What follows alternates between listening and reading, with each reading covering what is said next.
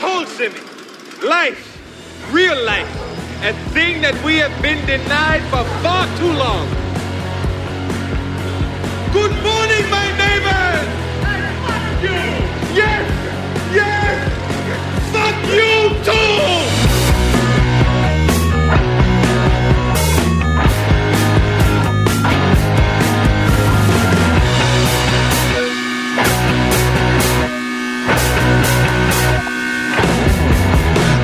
And welcome to the podcast that does, I think, what it says in the tin.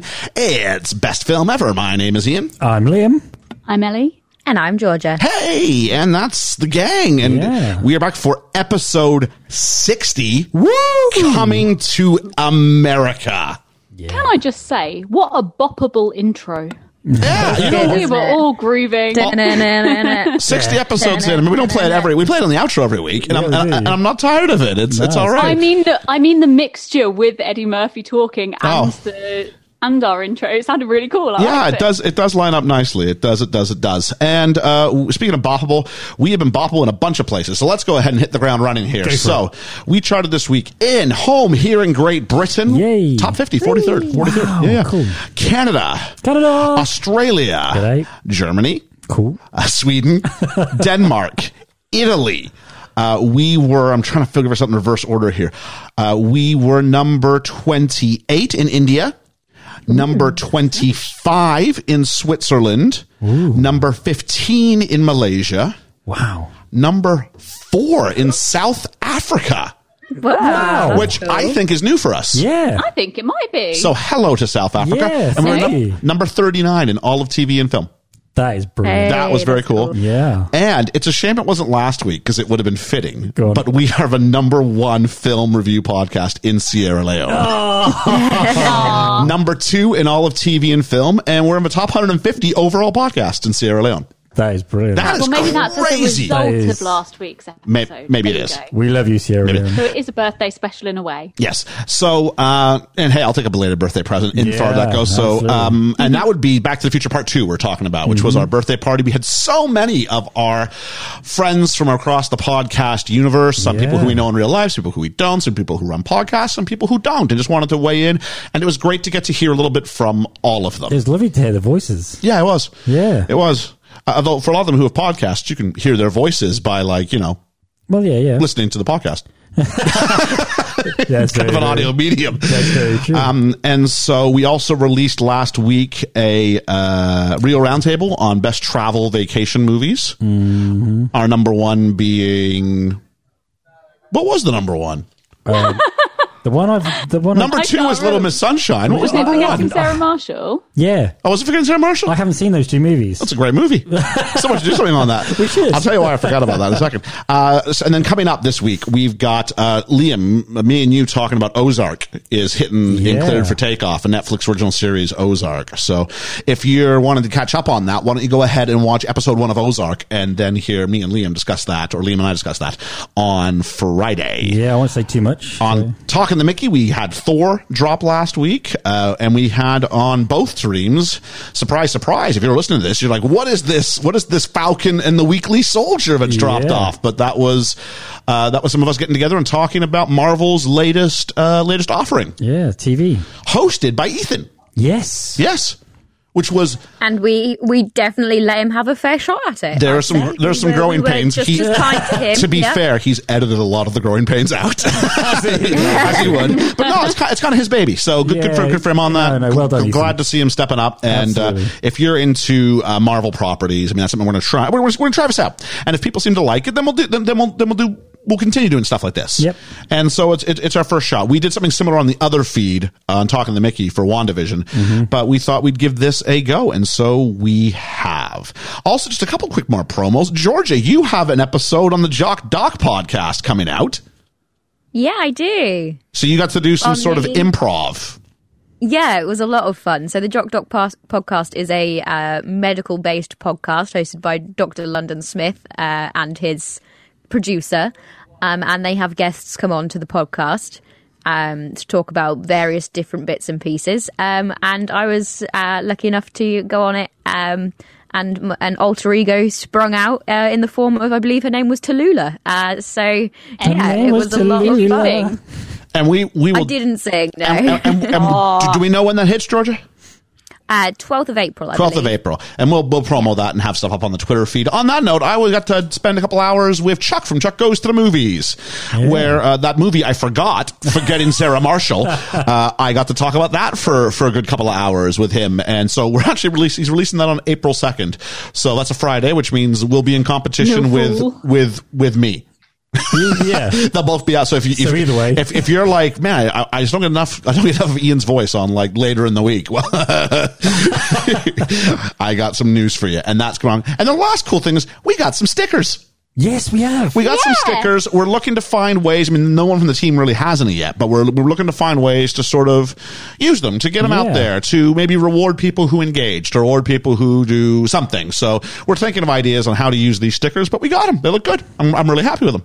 Yeah, so if you'd like a sticker, engage with us. Yes, that doesn't mean if you engage with us, you're automatically getting a sticker. No.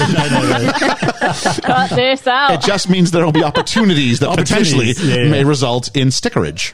I wonder if I can get one. Stickerage. Suffering stickertash.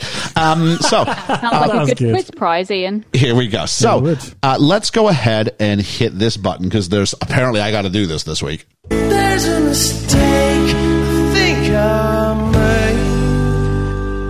And as always, thanks to Lex Vanderberg and Lucky Dog for letting us use that as our mistake track. I'm so humbled by that. And so the first one is, everybody seems to agree with you, Liam, that it was Strickland students who were shooting at him. Yes. Yeah, I'm the only person who didn't read it that way. I would have thought his abrasive personality would just make him some enemies on the whole, but apparently, no, they're clearly students. Okay, fine, they're students. Yeah. This is why you don't live in Catchment. You know what I'm saying? So, a couple more things. Alex from Main Street Finance lives no closer than 1,700 kilometers away from Alex Zashevsky. Wow. Louisiana and Jersey. Andrew Ashevsky. Oh, Andrew Ashevsky, sorry. So, yeah, so there we go. There we go. So, you know, botched the name, botched the location. Yeah, they're not other people's things. Alex. Dwayne and Carlo both felt that we should have picked the hoverboard as the tech that we would want now. We never really came back to that, but I'm still on board with like the jacket that dries you. That's cool. I'm like, maybe it just speaks to where I'm at this time in my life. When I was a young man, hoverboard. Now, if I get wet, I don't want to be wet anymore. Just dry me. That's all I want. I just want the flying DeLorean. Okay. And then we had so much love on the Back to the Future 2 episode, especially the birthday rumble concept. We got a lot of like positive comments on that. I am convinced there is a high turnover between wrestling fans and podcasters. I'm now convinced of this because I see it a lot more than you would expect. Oh, cool. One more thing we want to try out is I want to try out a watch along. I'm dying to try this out, and I've already put the message up on Twitter, but the message is up for everybody else. I want to release a watch-along on April Fool's Day. That's going to be cool. And the part that makes us the fool is the fact that I'm letting people choose what film we have to watch. Ooh. And the rules So we are actually doing it then. We are actually doing it. The rules are as follows. The rules are the rain. If you, every person, no, there are rules. Every account can put one submission in for a request, and it will be determined by a lucky dip. It's not a vote. It's a lucky dip. We'll do like a Wheel of Fortune thing or whatever. Oh, that's cool. And we'll reveal what that is next Sunday. Well, next Sunday as we record for us, Tuesday as it comes out on the pod, which will be the 30th, but we'll have known for a couple of days at that point. So what then has to occur is this. It has to be on Netflix, UK. So if you're an American, try and do some research, or just ask a British friend. Hopefully not me, but if I have to, I will answer. Secondly, it cannot qualify as a best film ever eligible film. Oh, so what that means is it cannot be above 8.0 on IMDb, or it cannot be, and it cannot be above 85% on Rotten Tomatoes. So there are some bad ones that have been. No, there's some bad ones that people have already put forward. I'm so excited. No, and it has to be like I don't want to watch that fire. Like if you come through like 365 days, I am not watching that. I am not reviewing that. It's basically softcore pornography. Can I put one in? No. We are the power is out of our hands on this one, and we're not allowed to sort of suggest anything. It's in. because we have a really, as we found out last week, we've got this really great audience, fan base, the fledgling fandom, and we want to give them a chance to do something. So what do you want to do? And there are some truly terrible films that have come across the wire so far. And that's fine. We will turn it on. I think I figured out how to do it, so we will do a watch this space. I'm interested in seeing this. I'm going to try and figure out the technology for sure during the week, but I think I've got it. Cool. So that is the plan as it currently sits. Next week I might go cancel this, but for the time being, it's good. Yep. I'm the tech guy. That's my only role on this. Well, producer, tech guy. Let's go ahead and do some shout outs really quickly. I mean, we got to talk first and foremost about Julene for all the shout outs. Thank you so much. She said, "Oh my God." I'm just going to give her that Valley Girl voice. "Oh my God. Had a super American moment listening to BFE. Ian said he'd be willing to drop 100 pounds to walk through Hill Valley. I turned to my family and said, why on earth would he need to drop 100 pounds to visit a movie set? That's messed up. He doesn't look like he has 100 pounds. First off, Julene, I very much do. I could use to drop maybe not 100, but half of that would be all right. Yeah. But of course, she's talking about the currency exchange, and absolutely, and it's one of those things that I don't even think about anymore. Nope. I just say the word pounds and don't think about the fact it could be confusing to our American listeners and Canadian listeners. And guess what, folks? There's a whole lot of the world besides America and Canada. There is, and some of them use pounds. Got to thank Paul and Griff for all the love that they give us each and every week. Thank you, guys. Carlo for all the love. I did one of those things where I give shout outs on Fridays and I use the name of the episode we've just done. So then I did Hill Valley. Mm-hmm. And for V, I had Verbal Diorama. And M from Verbal Diorama said she always appreciates having the V. And Carlo instantly came back with, doesn't V stand for virtual? It does. Which I always appreciate a deep cut. Yeah. A deep cut. We had Hermes. I was doing a quiz on Pod VCOM today, where the V stands for virtual. Yep. And he's talked about it. He said, it was a lot of fun. We should do it again. He said, but I wouldn't be any good in Fact Check Corner. And I went, hey, I appreciate the deep cut on Fact Check Corner. That's someone who clearly has been listening to more than one episode. Absolutely. If they get that.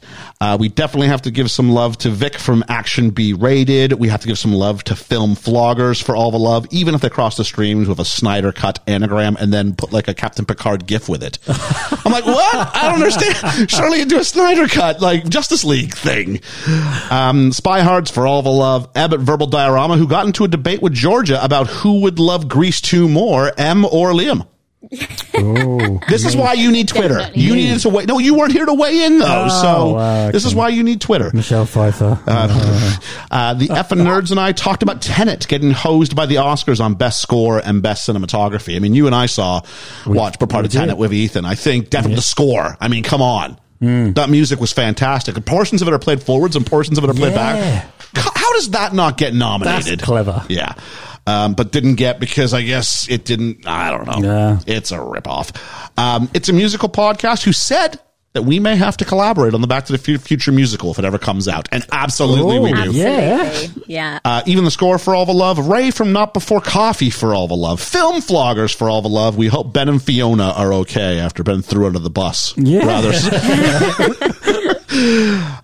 Chance Whitmore from Strive Seek Find for some love on a follow Friday. Thank you. The Summon It Boys out of How to Not Summon a podcast boys. For all the love. They called us the tippity top of the movie genre. I won't disagree with you. Love you guys. Alex from Main Street Finance requested a Shaun of the Dead episode. Oh, I like Shaun of the Dead. I'll tell you what, it won't be me putting that forward. Yeah, you're not too keen, are you? No. You can put it forward for our episode for our watch along. No, they can't because it qualifies. Does it actually? It does. Oh yeah, it's like 85%. Like, I have to teach. Well, then you can't. No, I have to teach this film because it is like considered a great film. It is.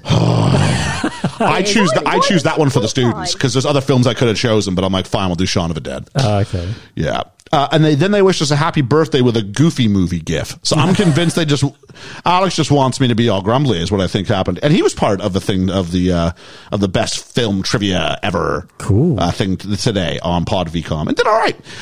Dwayne Smith, who came up with a theory about Cinderella's shoe versus Biff's cane. That was a fun conversation to be a part of. Dwayne, that was a fun conversation. And then as well, friend of the podcast, Dwayne Smith. Dwayne Smith said, that was a lower pitch than usual. That was. Yeah. It was. Said, because I'm tired. It's because you're tired. He started a thread called Things I Say When Listening to Best Film Ever. And I actually quite like this one. So a few people copied along, but I'm going to copy. So is this all on Twitter? There's all on Twitter. That's why you got to be on Twitter. I need to be on Twitter. So things that he said. First off, yes, Ian. Which of course you did. Of course you did. Along that, you've not seen that? which I think is probably Ellie or Georgia. That's I'm probably me. curious as to which of us it is. You have no idea who that is? That's got to be Georgia. definitely- They're singing again. The three of you. We're in the end game now. 120 million pounds. 35. No, wait. He's like 54. Ebes. And I love that film. Yeah, I love that. So, yeah, and that's the fair part towards me is like I was saying what we're doing next week. And this time, next week, we'll find out from Ellie, who I believe has told us. What did you say? I've got a short list of 4 films, and I haven't actually picked the final one yet. As of right now, you do not have a pick for next week. No, so I wanted to ask Hang you on, guys to the what audience. kind You of have heard film. Ellie say things like, it's been so long since I had a pick. You would think she would come up with something. You would have thought. All I've learned is that I should not give you guys choice. I should pick all the movies. No. Not that I'm picking all the movies. I'm just kind of going what kind fits. of film? What What ki- kind of film do we want to watch? A good I'm not one. going to pick anything grisly because we've watched too much grisly stuff. We had our winter of discontent. Yeah, I don't want Grizzly. Does Yep. So that eliminate any of them? Debbie loves the Ellie we need to talk hashtag, and it's starting to catch on a bit. She says she's now well into season 1 of Grey's Anatomy, which was an episode Ellie and I did. She's watched Falcon and the Winter Soldier, and she's completely lost, but is looking forward to hearing the review. She loved what she caught of the quiz. She'll go back and watch later. Thanks again for all the great content, BFE, and that's us. I would just like to add that I also tweeted out a photo of a baby pepper inside a pepper the other day. I did see that. That is progress. Ooh, that is good. Yeah. Could I I was not. Go ahead, Georgia. I was say, could I give a little shout out to Dan Mackholtz, who wants to make my dream of going to Universal real? You are the sheet of papers I have in my head. If you'd waited till the end, I don't know if you had it or that's not. why you wait till the end. I thought you were finished. No, I literally was saying, and thanks to, and then Ellie brought up her point, and then you went, I have something to say too. I'm sorry. Dark Sage 11 said, finally watched Moulin Rouge after hearing it on the BFE a few months back. Good songs. Sorry, good story. Yeah. Songs generally good. High production value and Jim Broadbent. Only things I didn't like were the original centerpiece song. Meh. I'm like, come what may. No, come what may. That's what it is. A great song. It's a great song. Yeah. And she said there was a weird overuse of slow motion, which I had not noticed, but thinking back, there's totally a lot of slow motion in that There film. is, yeah. And so, Definitely a Baz Luhrmann film. and then I just want to end with a few reviews we got here. Actually, Georgia, I think you're spot on. I don't think I have Dan Mackholtz in my notes. So there we go. I'm sorry. It's a mistake. I was going to say, can we have that played? I think you just anticipated and did well. So we had a trilogy of reviews come in, and I've got this one. In all seriousness, this group of cinematic conversationalists might not have seen every single film ever. That's absolutely you two they're talking about. Yep. But they certainly know how to host an exciting film podcast. Having discovered them just recently, I've spent the last couple of weeks diving into their catalog, and at the end of the day, all that's left to say is the show deserves my highest of praises. Keep them coming, lads. And that's Ed from the Film Effect Podcast. Thanks, Ed. Yeah, That's thank very you. nice. Thank We've you. got, another one. I want to take a moment and show some appreciation towards this group of cinephiles. They are simply fantastic. Every episode I have listened to is a treasure. Give them a listen. Aww. That is Chuck, I'm assuming from Chuck Goes to the Movies. Cheers, Chuck. What are the odds otherwise? And then finally, a well-structured show led by host Ian, great pipes man, who along with his panel of co-hosts and guests watch films to discover which is the best film ever. I respect the differing takes on the film as they discuss why they did or did not connect with it. I can't recommend enough by DJ Echo, who I'm convinced DJ Echo is the superhero name. Ooh. Or is the alter ego, the civilian name of superhero Dan Mackholtz. Ooh. Who wants to make George's dream of reviewing Back to the Future 3 at Universal Studios a reality. What, just Georgia or on her own? Well, I think the whole group, if I'm being honest. I just had visions of Georgia sitting at Hill Valley and just doing the podcast and talking by herself. I just really want to go to Universal. Me I've never too. been. I want to Me go on the too. Jaws ride. I want to meet the dinosaurs. I want to Same. meet the Grinch at Christmas. Yeah, it'd be good. Jaws 19. Jaws 19 in 3D. All right, so let's talk about... and sorry, one last shout-out. I have to do this. To Georgia, Hey. who started promoting her OnlyFans page on our Twitter. Well done, Georgia. I'm referring to the photograph you famously took last week. So Georgia posts a photo of herself. Georgia, let's get Georgia posts a photo of herself going like, here I am getting ready for Vacation Reel Roundtable. Forgetting that when you post the picture on Twitter, it sort of takes it to the middle third. And so the middle third is just about like the bust line of whatever Georgia's wearing. So it looks like she's just taken a picture of her bust line and put it out there on Twitter for the world to see. I did put a disclaimer out with it. You did put a second one out, but said, please open the photo fully. I'd forgotten about that. I didn't think. Get off your chest, Georgia. I didn't think we were that kind of podcast. There's a mistake. I think Georgia made. There we go. By 250. Yeah, Anything for the podcast, guys. No, we're going to lock that down. That's not the case. It's not anything for the podcast. That was a joke. Let's talk about a guy who did have a girl willing to do anything for him in Coming to America. I've seen it, Liam. You said it, and you said you were kind of on it when you saw it previously. Because that was a long while ago since I've seen it. Now, for me, it's been. It's at least 20 years, if not more. Yeah, I'd say more. If not more. Yeah. Ellie, had you seen it before? I'd seen a little bit of it, but not very much. And Georgia, I'm going to guess you haven't seen this before. I had not, no. Okay, and you were the first one to watch it. I think you said you got this taken care of on Friday. On Friday. Yeah. Good for you. And why are we doing it? Of course we're doing it because the sequel's just come out. Yep. And at some point, I want to do a see it or skip it. Yep. I got an Easter break coming up. I'm well up for that. So, I'm ready to watch a sequel. But first, let's watch the original, which is a film that I think is... I think if you think of Eddie Murphy, people do like... See, I never was a Beverly Hills Cop guy. Oh, I so was. So for me, Eddie Murphy's 80s highlights are Trading Places in this. No. Yeah, I don't know what I never got the whole... I would be more inclined to watch 48 Hours than Beverly Hills Cop. No. Yep. I like 48 Hours, don't get me wrong. I do like that. But Beverly Hills Cop is where it's at for me. Well, let's talk about this one here, which was directed by John Landis, who's also done Blues Brothers, Animal House, Twilight Zone, the movie. We talked about that in the Trading Places episode. That's where the child dies because of the helicopter. Yes. And Trading Places, of course. Yeah. And cinematography by Saul Negrin and Woody Omens. It was a double act, which might explain why the cinematography really wasn't anything noteworthy. Yeah. Yeah, because there wasn't one vision, was there? No. Cinematography, it was just kind of there. There was nothing that seemed really overly... No. Nothing stood out for me either. But music by Nile Rodgers, who, amongst other things, has done Super 8 and Beverly Hills Cop 3. Cool. Yep. And you recognize the name Nile Rodgers. Nile Rodgers is some sort of a professional musician, I guess? Yeah. He's been in different bands. He's produced many people. He was in a big band in the 70s, and yeah. Cool. An extremely pampered African prince travels to Queens, New York, and goes undercover to find a wife that he can respect for her intelligence and strong will. Coming to America is a 1988 romantic comedy film directed by John Landis and based on a story originally created by Eddie Murphy. And I'm sorry that somehow made me feel infinitely better. Yeah. Because if you told me that everything we saw was like the imagination of like three white guys... Yeah. Then some of the things I go, oh. But you listen to some of his stand-up, like Delirious and stuff like that. He is quite close to the knuckle on a lot of things. Sure, but I think it's a different film if three white guys come up with this than if a black band comes up with this. Yeah. I was very curious, and some people were saying, like, how do you think it's going to age? Now, that's one of my real fears going in, how is it going to hold up? And maybe we talk about it at the end and go, how does it hold up overall through a 2021 lens? 2020 lens was just easier to say. There's still moments where I went, ooh. Oh, there's some things. There's some things.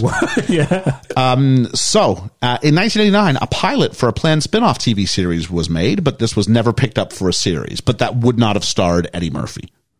It would have been a similar idea with a different prince from a different region coming over. Yeah, I can't see how it was going to work.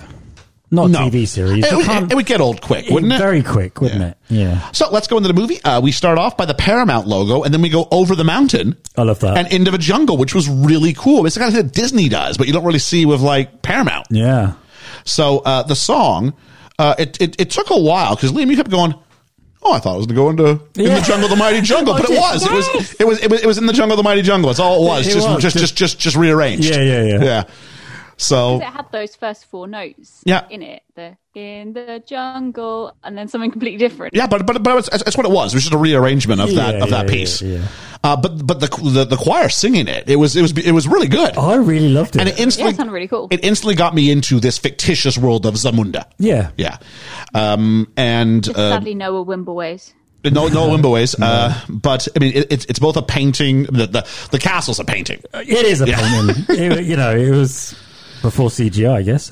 So the name of the fictitious African country, Zamunda, was taken from a Richard Pryor sketch, where he referred to a fictional African tribe of the same name. Cool. Kind of like that. The idea that they borrowed a lot from other people's sort of stuff and put it into this. Eddie Murphy was a big fan of Richard Pryor. Well, we said that Richard Pryor was supposed to be the black lead in Trading Places. Yeah. It was supposed to be him and Willy Wonka. Yeah, well, Gene Wilder. Yeah.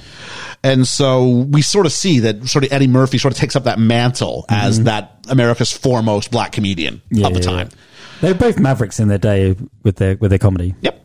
Over 500 costumes were designed by Deborah Nadoolman, who was inspired by the early 1950s new look of fashion designer Christian Dior, as well as everyday styles from the Ivory Coast, Gambia, and Senegal. Jewelry was created by Catherine Post, who was a costume jeweler in Thailand. For the design of Zamunda's Royal Palace, John Landis took inspiration from England's Brighton Pavilion and Henry Rousseau's 19th century jungle paintings. I've been to the Brighton Pavilions. That's really nice. I adored the costuming in this, especially in Zamunda. It was so good. Oh, yeah. So good. Those trains. The Queen's costumes weren't really anything to look for. Oh, I really like the Queen's costumes. Unless you're the black preacher who appreciated the swimming costumes, if you will.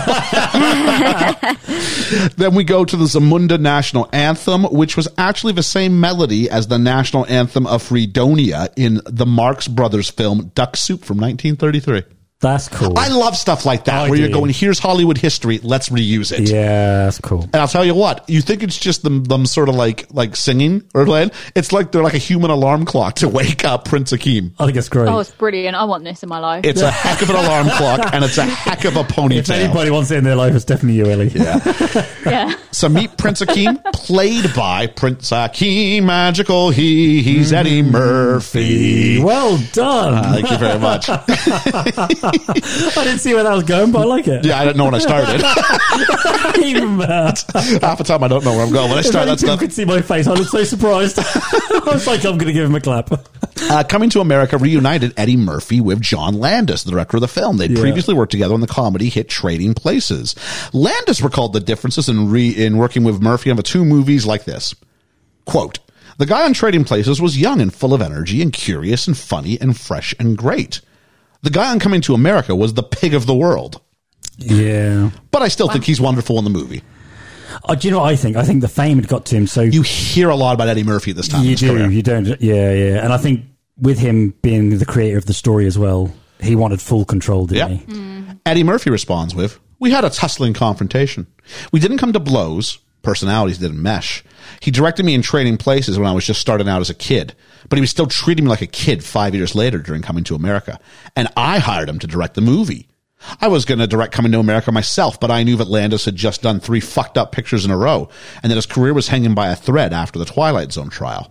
I figured the guy was nice to me when I did Trading Places, so I'd give him a shot. I was going on my way to help this guy, and he fucked me over.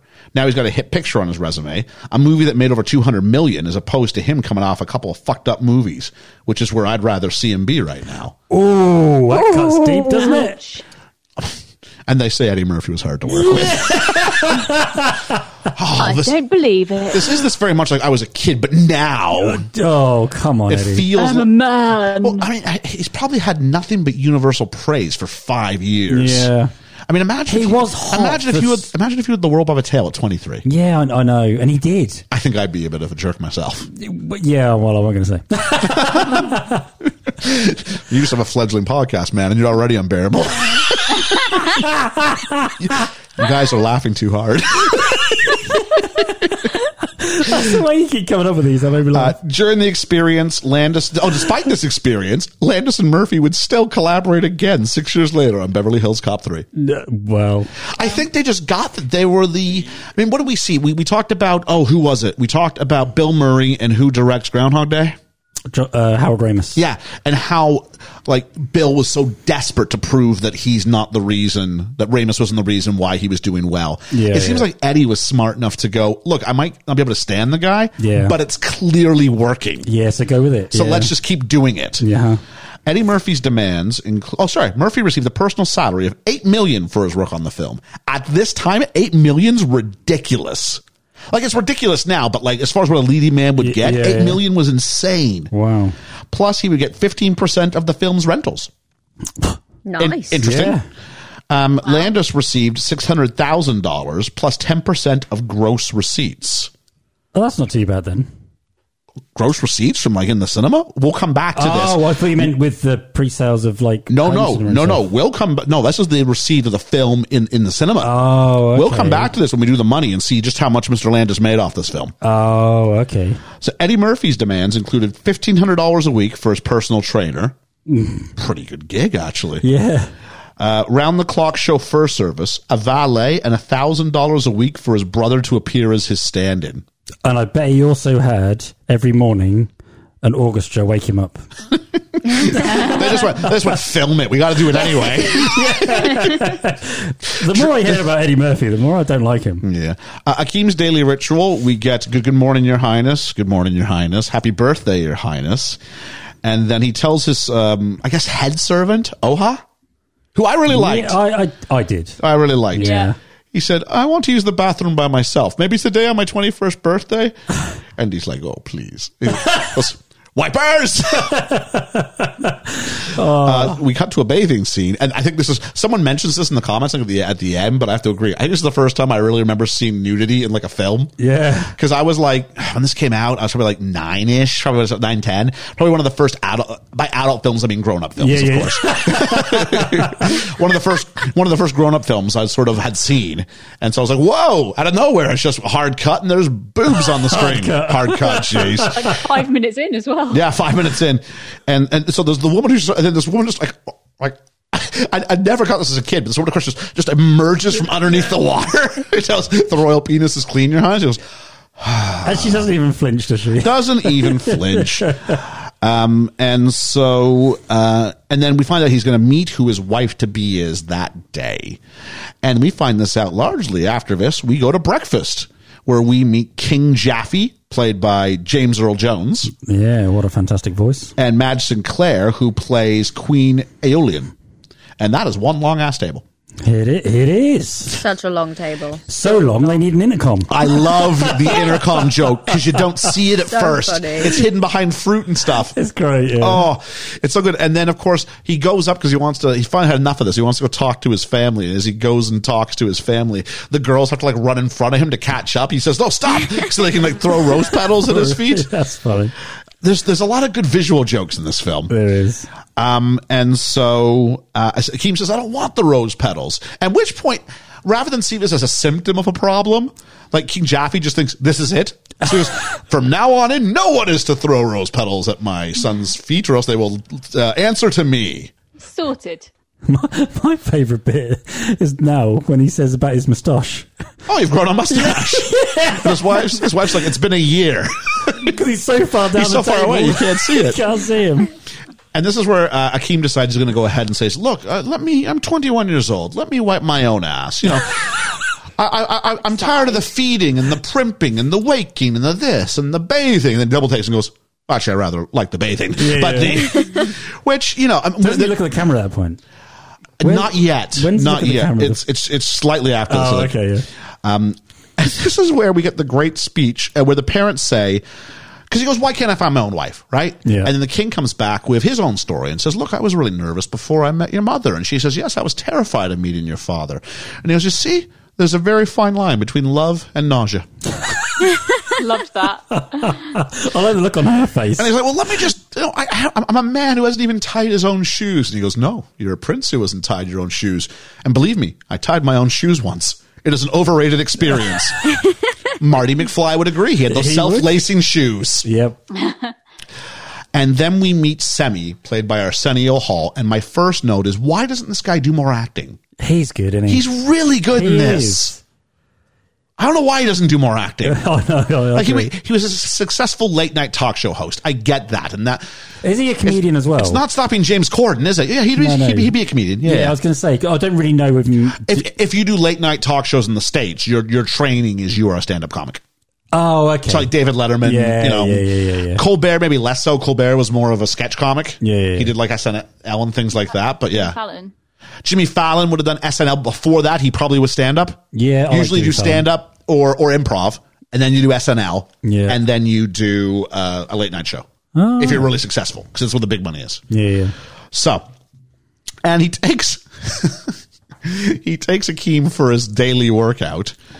And he's got such inspirational quotes as, "You sweat from a baboon's balls," and then later calls him a hippopotamus shit.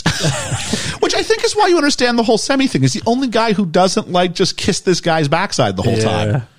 So they talk about their feelings. Well, Akeem talks about his feelings. Semi suggests that all you need is a woman who's, I'm going to put this way, aesthetically pleasing. Yeah. That is all you, men of power just need an aesthetically pleasing wife. That's all they need to be. He goes, even if they are fools, he goes, this is sort of, the way that it's been for powerful men forever. Yeah. I just realised that in my notes it's auto-corrected breasts to beasts, and I think that's quite appropriate. So what, he said you need to find a woman with large beasts? I think he said breasts like something melons. Sure. I didn't get the something. But. Absolutely. And then we cut to the presentation ceremony where we're presenting the wife to be, and the father gets up from this. I don't know. He's a visiting nation, or if he's like a lord of the area, or what the deal is. Yeah. But he's presenting my daughter, and then this really unattractive woman like pushes her. She's like rude. Out of my way! Excuse me! Out of my way! And she goes, presenting, and they do a hard cut to Eddie Murphy, who's just so relieved. Fanning himself, isn't he? I think it helps. We've just had the speech about how he wants someone who arouses him mentally as well as, or something along that line. He wants someone who can challenge him. Yeah. And so as a result, I think we forgive him for this. We're like, yes, she's not, it's not just shallow. Yeah. This woman seems mean and pushy and not what he wants in that regard either. And then we have this dance. I'm curious to get people's thoughts on the dance. It seemed loved this. It seemed very sexual. Very. Georgia, you said you liked it. Go ahead and talk about it. It's so good. I mean, just the choreography involved in that dance routine was insane. Well, apparently, keeping them all in sync like that in those costumes, it looked great. Apparently, this is a high tempo rendition of a dance from Thriller. Ah, yeah, I can see that. John Landis also directed, didn't he? Did he really? Yeah, I'm pretty sure. Actually, I think we talked about that when we did the Trading Places episode. Yeah. That's most of a dance is a high thing. And the choreographer of this, Liam, you noticed it at the end. Paula Abdul was the choreographer for this film. Opposites Do Attract. Is that one of her songs? Yeah. Oh, okay. I'll try to fit in there somewhere. I don't really know any Paula Abdul stuff. And then we get the song by Oha, She's Your Queen to Be. Which, when I was a kid, I never listened to the lyrics of this. So I was just bored by it. But, She's your queen to be. So there's a line about she'll do whatever your husband desires. She's an object of desire to quench your royal fire. Completely free from affection and clean from infection. I actually like this little number. That made me laugh. I didn't pay attention as a kid. I kind of hated it, but it was done really well. So it was like, it was awful, but it was really funny. Yeah. And then he meets this girl who's going to be the queen. And she seems attractive. Mm-hmm. Attractive girl. He pulls her aside. And that train on the dress. Yes. Oh, that was... And he pulls her aside because he wants to talk. And he asks kind of about her. And she goes, well, ever since I was born, I was trained to serve you. And he goes, yeah, but what do you like to do? She goes, whatever you like. What kind of music do you like? Whatever you like. And food I can cook. He's like, I know you've been trained in what I like, but anything about you? Have a mind of your own, yeah. And she says, I'll do whatever you tell me to do. And he goes, really? And he goes, bark like a dog. And she starts barking. And then we get the fourth wall break as he looks at the camera. Funny. And then like a big dog hop on one leg. I didn't like make a noise like an orangutan. Oh, no. I was like, and Was this there'd be improvised? a worse version of this later. Do you think this was improvised? Ooh, maybe. Because that felt a bit improvise-y. But she keeps doing it like this is where the king comes in. They usher her off. For the longest time, you still hear her doing the orangutan bit in the And background. I love how she managed to like hop out of that room with that train on that dress And those as heels well. that she was in, yeah. Like that was Good point. impressive. I wonder how many takes that took. And then we go for a talk with Dad. And they're going outside. Did anybody else pick up that he called one of his pet elephants Babar? No. Yeah. He's walking by and goes, hello, Babar. And it seems, the king goes, it seems like just yesterday I ordered your first diaper change. And he wants to have the talk about having sex with his bathers. He says, I was under the impression you're having sex with your bathers. I know I do. And I think we're supposed to go, good old king. I don't know. The king thinks he needs to sow his royal oats and decides that Akeem will have 40 days of erotic fun and then he has to get married. But as Akeem then tells Semi, I'm going to go to America and find my bride. And they flip a coin to say if they go to New York or if they go to L.A. And the coin, of course, has his head on it. Yep. And it's head, so they go to New York and they say, well, where do we find a woman? And quite thankfully, there's a big magnifying glass that says, A woman suitable for a king. woman suitable for a king, and that will be Queens. Do you know what would have been a good sequel? Is if that had been what happened if he'd have gone to LA. So the same story, but if he'd gone to LA. Probably a bit too late to do that now. Yeah, now, but I mean at the time. Unless she's died and we're doing it again. Back to America. One short Concorde or British Airways commercial later. Because there's no need for that. No. As they're walking through the to the airport, I don't know if anybody heard it, but there's a phone call, or there's a page for could a Mr. Frank Osnowitz come and pick up the courtesy phone? It's a Mr. Frank Osnowitz. That, of course, is the real name of Frank Oz. I was going to say Frank Oz. Frank Oz, Oz. yeah. Yep. So he goes, That's cool. as he's saying, Semi, no, we misstep here. No different than the average man. There's like 15 pieces of luggage and like 6 servants grabbing the stuff out there. I loved this. And he walks into the road and stops a cab by just holding up a head. Halt. Says, halt. It was very Thor-like. Yeah. We did Thor on talking to Mickey. It was very much like, this is good. Another. The taxi cabbie gets out, calls him a dumb fuck, tells him to get in the car.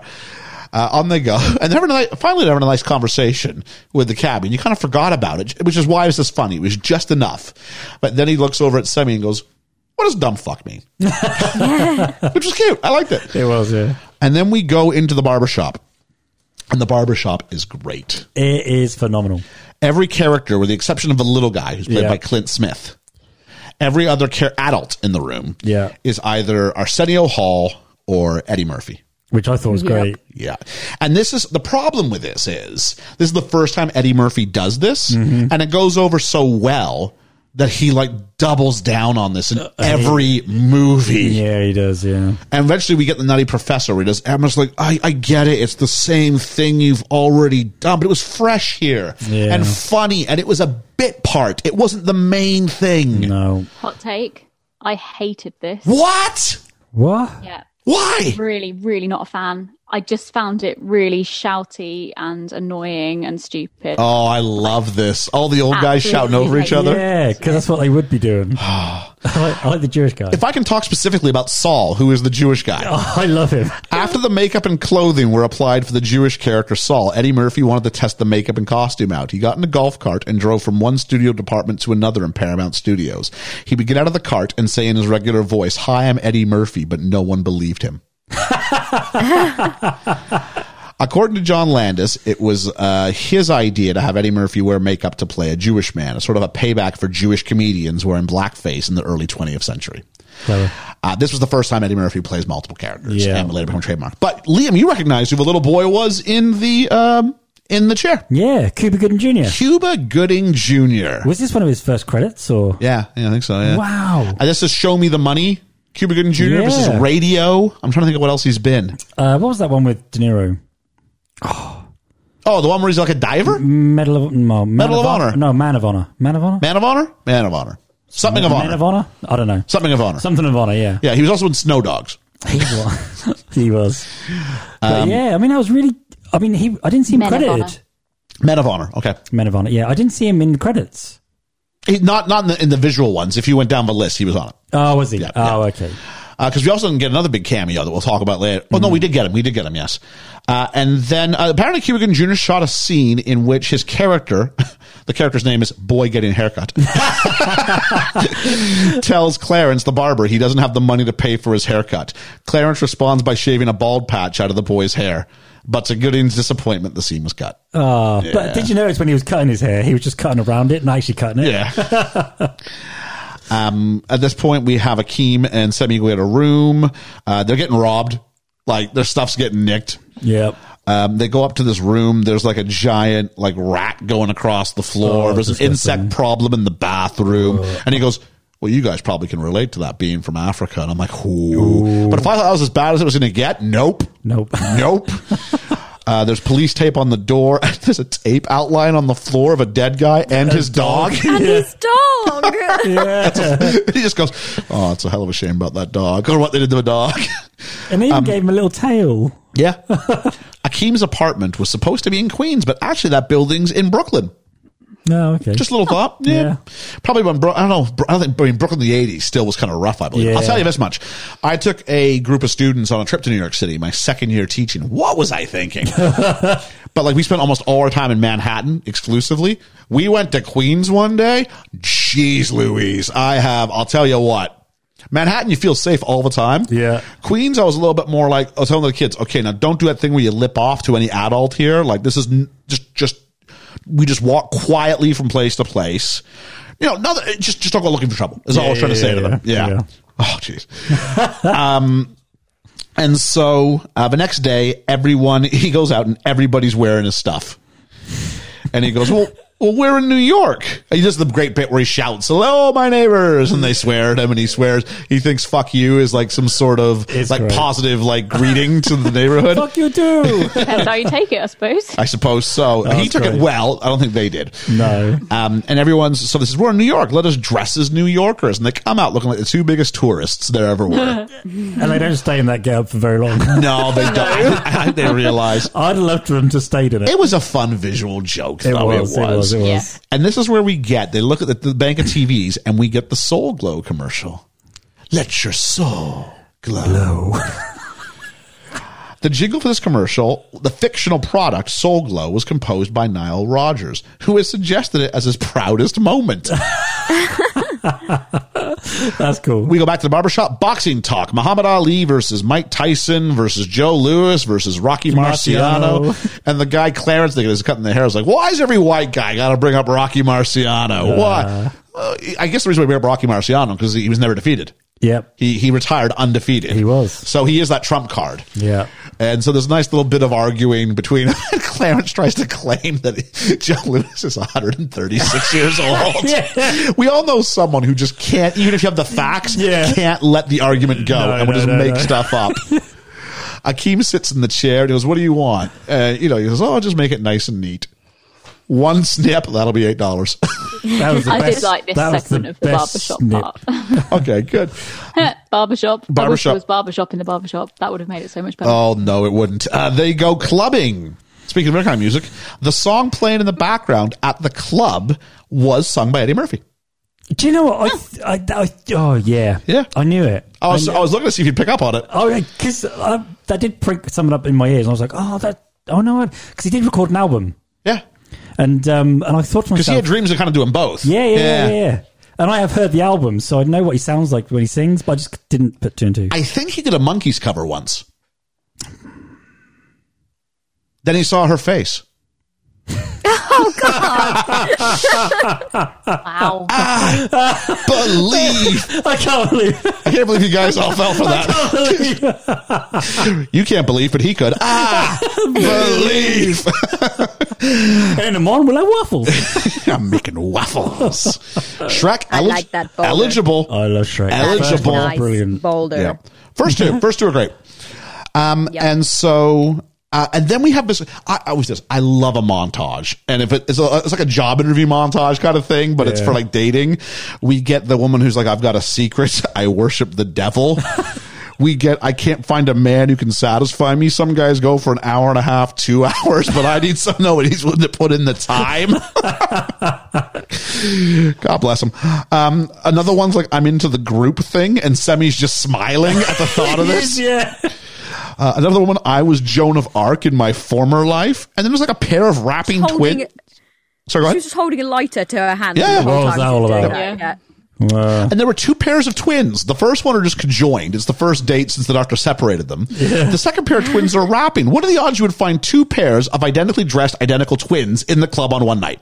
Oh, I know. I'm just saying. If you usually said that's a nice pair of twins, people would think you were being metaphorical. That's all I'm saying. Yeah. And then there's okay, Ellie, I'm predicting you didn't like this. I don't think it's aged well.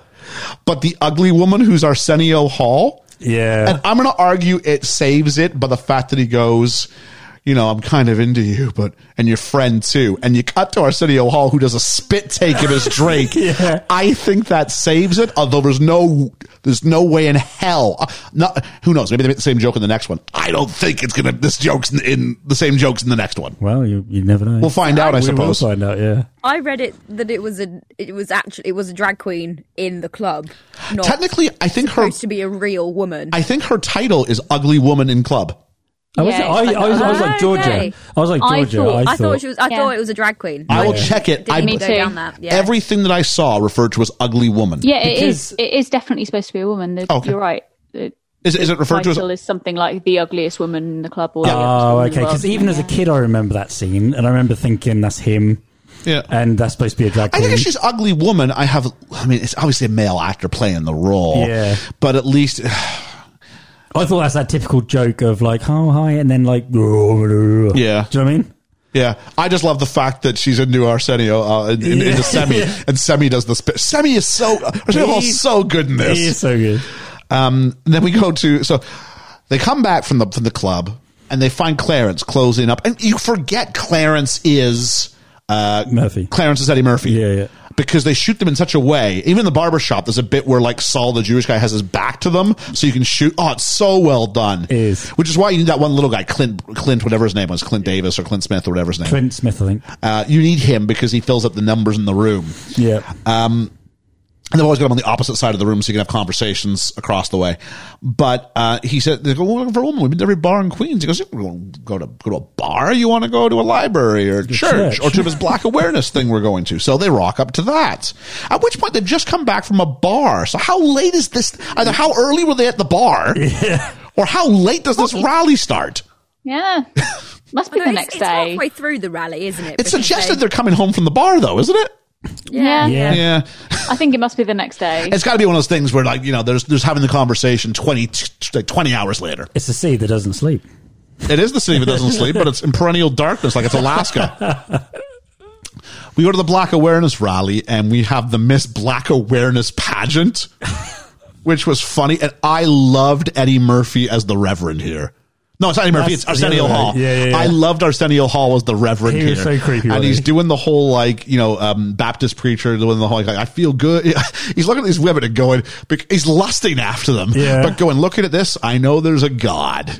It's so hard not to do the intonation because it's so, but he's like, knowing this, I know there's a God because Hugh Hefner can take the picture, but he can't make the goods. And I'm like, somebody's got a history. Like, I've heard people make metaphors like this, and not about women or things like that, but they make reference to the idea about the creator versus those who. Yeah. And I'm just like, this is so well done. But he's like, girls turn around, and he's like, that is nice. And the crowd's like, amen. And I'm like, this is so weird. As a kid, again, I didn't get the level of satire this is. No, I didn't. This is hysterical to me. Either. See, seeing it as a child is different to seeing it as an adult, isn't it? So yeah. And he's like, say joy. Like, joy. Say joy, joy. Yeah. And then Akeem goes, I'm very happy to be here. And everyone goes quiet. And I will say this, Semi had no accent. Nope. James Earl Jones had no accent, really. He's just James Earl Jones. I kept imagining him with the Darth Vader helmet delivering all the lines. It was quite funny. If you imagine Darth Vader going, I hear you've been having sex with your bathers. But I thought Eddie Murphy actually had an accent that was pretty good. Yeah, on and off. There are bits where he slips. He slips and he goes back into Axel Foley. You think anytime he uses his natural voice, that's Axel Foley. Because he's playing himself. Well, he's playing himself in Trading Places too. Didn't that come first? Yeah, it did. Yeah. So then we have Randy Watson in Sexual Chocolate. Again, as a kid, didn't get it. I loved this. Was he based on Rick James? It's Rick. Yeah, I think it's got to be Rick James. It's got to be, hasn't it? And he's like trying to get them like cheer.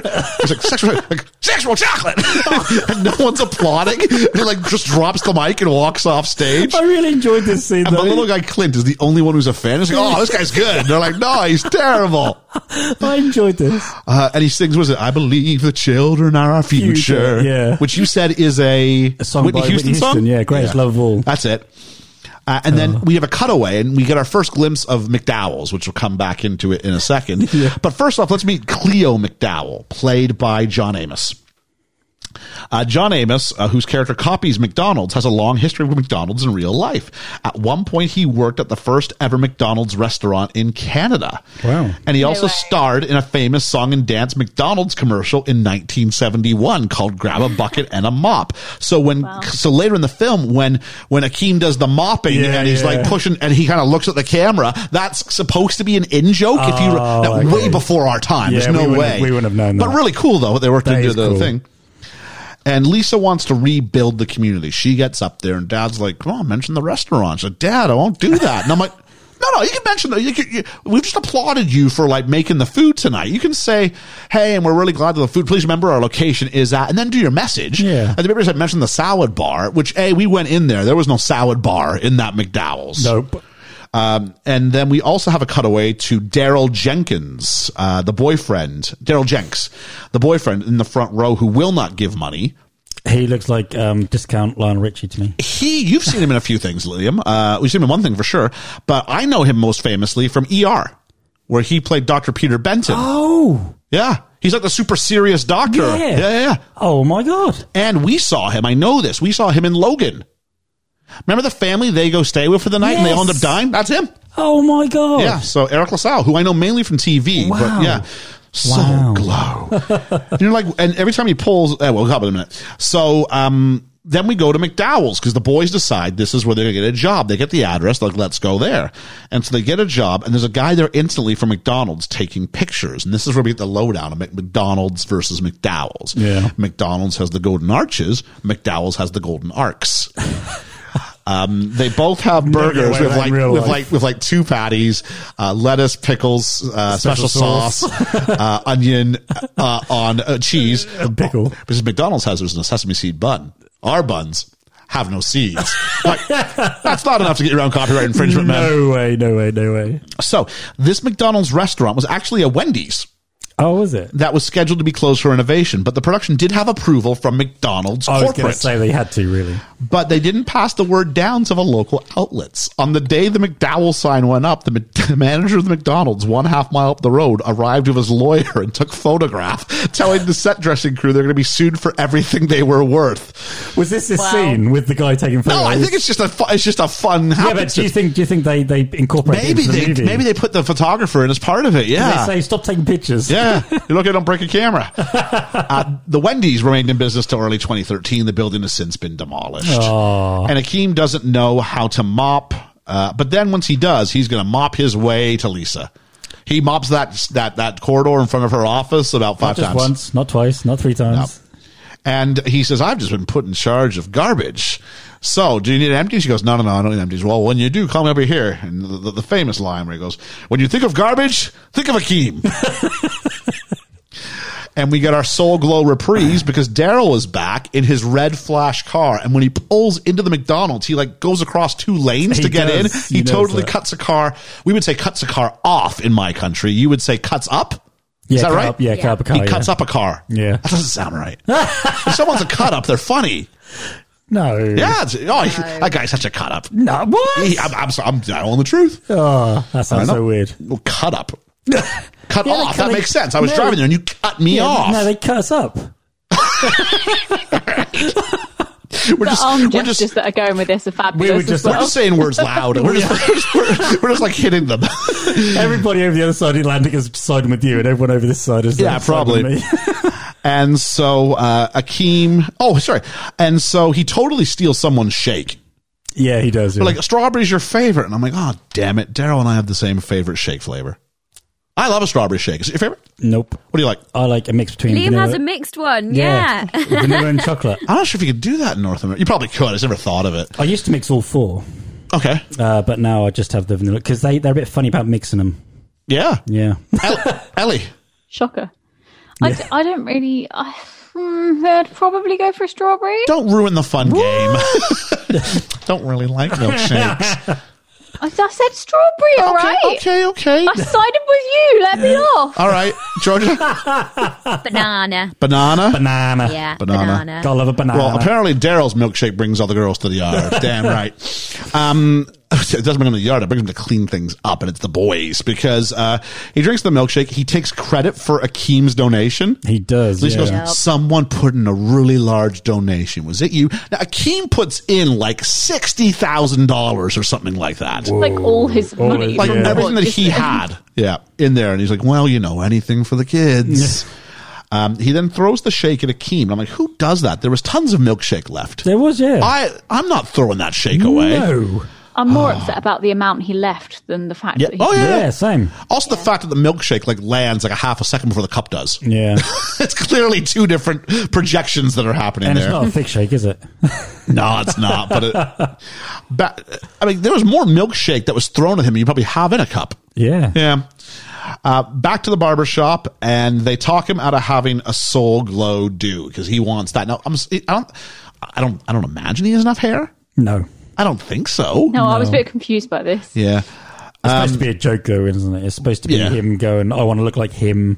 Because he's the guy who they like, yeah. Yeah. And they're like, but it's not about hairdos. It's not how much money you have. It's getting good with the father. That's what matters. So he's trying to get in good. So he goes to McDowell's office the next day and retells his story of watching American football, which sounded a lot like you guys when we started doing fantasy football this year. But about kicking an oblong ball made of pigskin through a giant H. It was Hey. very exciting. We all came a long way. He did. He's actually describing a real game. That the game he describes is actually one that occurred. So props to him for the that. Green Bay Packers, did he say? Green Bay Packers and the Giants of New York Giants and the of New Packers York. of Green Bay. Yeah. I like the way he explained that. And Cleo just says, if you want to keep working here, stay off the drugs. He would He think- just kind of grins and walks out. Here's the thing. If it's a funny joke, sure. But if Akeem is from anywhere besides, if he wasn't from Africa, this joke makes sense. Yeah. Like if he's an immigrant who's never heard of American football before and is trying to explain and put into words without knowing the vernacular, everything he says makes sense. I know, right. The Yeah. only excuse might be how happy he is about it, but Akeem's been happy about everything. Yeah. So it doesn't. Even in it doesn't bad situations. it's a fun punchline, but it doesn't make sense, I think, in the universe of the movie. Yeah. And then we meet Maurice, played by Louis Anderson. He's like, man, I don't know what it's like in Africa, but here, rich guys get all the chicks. Not great for feminism as far as that goes. And he goes, and Akeem's like, well, you must work very hard. He goes, the Prince of Soul Glow work hard? And they were really... in the script, they really try to put in royal language into a lot of places. So he's the Prince of Soul Glow. I didn't realise he said Soul Glow. I thought he said Soho, and I was really confused. No, Soul Glow. He goes, he can buy her anything he wants. Actually, I'm doing a pretty good Louis Anderson. How are you going to compete with that? And I liked him. Eddie Murphy and Arsenio Hall revealed in a 2021 visit to Jimmy Kimmel Live that Louis Anderson was cast in Coming to America only because the studio mandated they needed to have a white comedian appear in the comedy. Really? According to the actors, Paramount gave him a list of 3 white actors to choose from, and they chose Anderson because Murphy and Hall were fans of his stand-up and didn't reveal who the other 2 options were. I wish they'd have gone a bit further with his character. I'd like at the end to give him money, to get him out of McDowell's. Yeah. I guess if you didn't want the character to be there, you probably just wrote him enough to satisfy the studio and then just left him alone. Don't worry, he gives money to some white guys. Does. And so, sorry. Oh, at about 1 hour and 11 minutes, Maurice has a little monologue at McDowell's that would later be referenced in the 2005 song Gold Digger by Kanye West, where he says the lyrics, "He got that ambition, baby, look in his eyes. This week he mopping floors. Next week it's the fries." And that's in reference to that character. That is cool. When you think of Louis Anderson, think of Kanye West. Yeah. When you think of garbage, think of Akeem. When you think of Gold Digger, think of Louis Anderson. That is cool. So there we go. Delivery for Miss Lisa McDowell at home. It's earrings. It says from an admirer, comma, not Daryl. Not Daryl. Not Daryl, yeah. I love that. There's a game at St. John's basketball game. St. John's is an NCAA college in New York City. Yep. One of the smaller ones. Mm-hmm. It's a real game, which would make sense because trying to convince all these people to come hang out would be kind of difficult. Exactly. Akeem's still struggling with some of the sports vernacular. In the face! He's there because he sort of ends up on a double date with Lisa and Daryl by hanging out with Patrice, who's clearly into him. She makes him take his coat off. He puts the coat in his lap, and then she begins...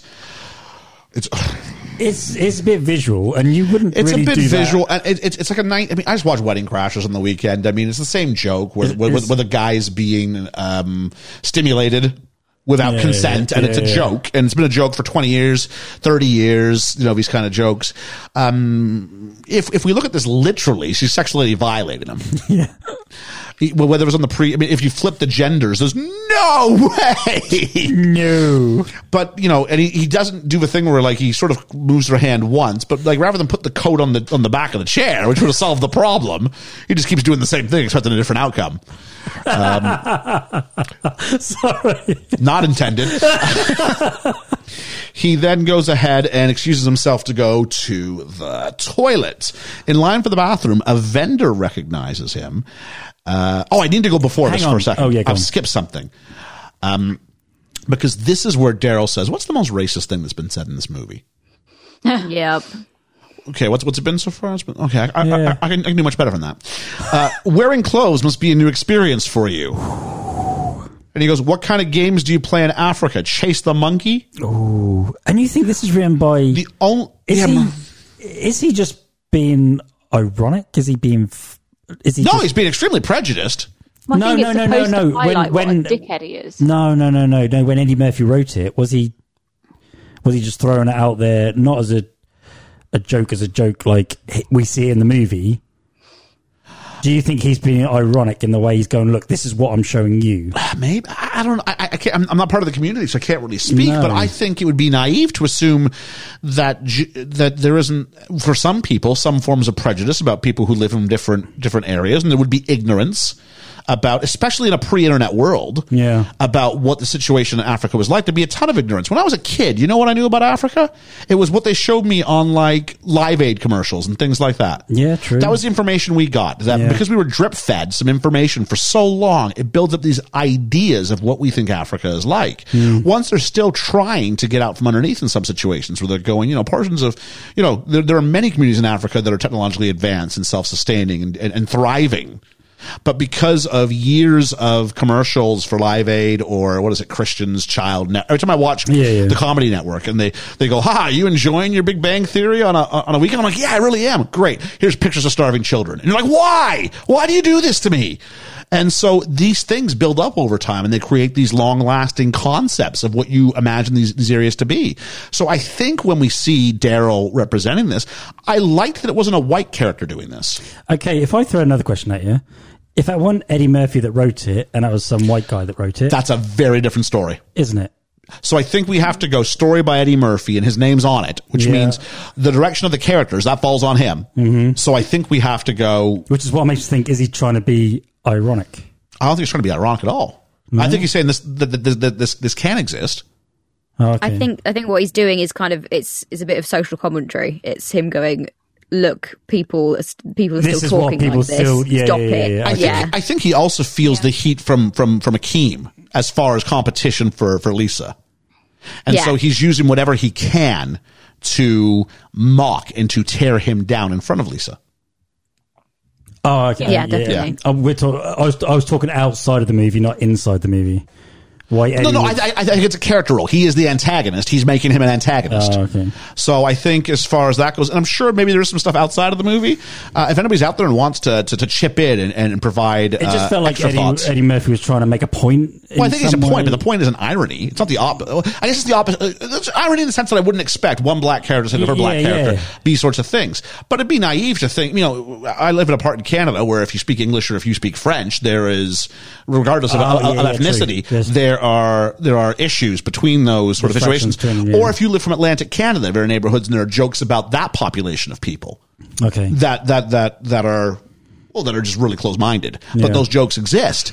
And Or if you lived in North, got jokes about incest and webbed feet. Right. So I think it's just within any, I think it'd be naive to think that there wouldn't be these sorts of concepts, jokes, derogatory statements. It's just the fact that he uses it quite a bit through this movie. He does. And I didn't know whether he was trying to hammer home something or I don't know. I just think he's trying to I think the character, we're talking two different worlds. Yeah, the character, we are, and he's trying to create a villain, and you have to really hate Daryl. Yeah, you do, yeah.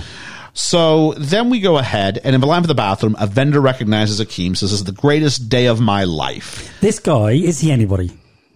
They put his name on the screen, so I would think so. I didn't recognize him from Because anything. there's so many Easter eggs in this movie. Yeah. I didn't know if he was somebody. I don't like know. another comedian or something. He's probably a comedian of some sort, but I don't know him from anything else. Oh, He's got a face. I'm like, do I know him from something? But I don't know. Yeah. He wants a picture and says, "I will treasure this experience for the rest of my life." And he says this just as Daryl and Lisa. Is Patrice with him? I don't remember her being there. No, Anyway, he's just I don't remember seeing. Oh, Patrice why at doesn't this point? No. But why doesn't so the other guy takes the picture, but then they both bow as they walk away. Yeah. So if you're the guy taking the picture, didn't you want a chance to be in the shot too? Yeah, you wouldn't miss the opportunity, Oh, would jeez, you? you can do. See that picture? Yeah, I took that. Yeah. Sure you did. And so then we have, Daryl makes his move and says, "Why don't you quit this job?" And she goes, "I like this job." And he goes, "You're mine." And it's a reverse Akeem problem, right? Yeah. He wants to give her that life of luxury, and she doesn't want that life of luxury. Yeah. She wants to continue and work and do all that stuff. And then just as this happens, he goes up to get her a coffee, and then enter gloriously from stage right, Samuel L. Jackson in the most Samuel L. Jackson way possible. Brilliant. Okay, Georgia, did you recognize this was Samuel L. Jackson? No. Even with all the swearing. I know he's Even young. with all the You swearing. didn't didn't see Nick Fury there. No, not until I saw the credits. Wow. And I went, oh. Ellie, did you recognize it was Samuel L. Jackson? Yeah. Okay. Georgia. That is face blindness. That is face blind. Yeah, I'm it's sorry. his tone of voice. He's swearing like a sailor. He does, doesn't he? Oh, and so Akeem just very slowly undoes the mop. And I love the fact we had the staff fight earlier because we knew it was a exactly what he throwback. was doing. Yep. We knew exactly what he was doing. And he goes, "Excuse me for a moment." And Samuel L. Jackson responds civilly with, "Who the fuck is this asshole?" It's not like he jumps straight in to fight him, is it? He literally confronts He gives him a moment and goes, "It would be wise of you to put the weapon down." Oh, sorry, this is where he swears in this here. Yeah. And he very quickly, and to be fair, Semi's ready as well. Yeah, he is. So yeah. Semi and him are both saving the day, although he does the initial move. And if you notice, it's the same move they did back in... Was it? When because Okay. he sweeps the feet as well. Oh, he sweeps the feet. Yeah. Yeah. And so Cleo McDowell thanks them by inviting them to a party. And this is low as staff. Yep. I didn't see that If you want to coming. thank someone, like let him be. He goes, he probably won't be hitting us up again. Well, I hope not. Yeah. You would have thought they got the cops and he would be in jail now. Yeah.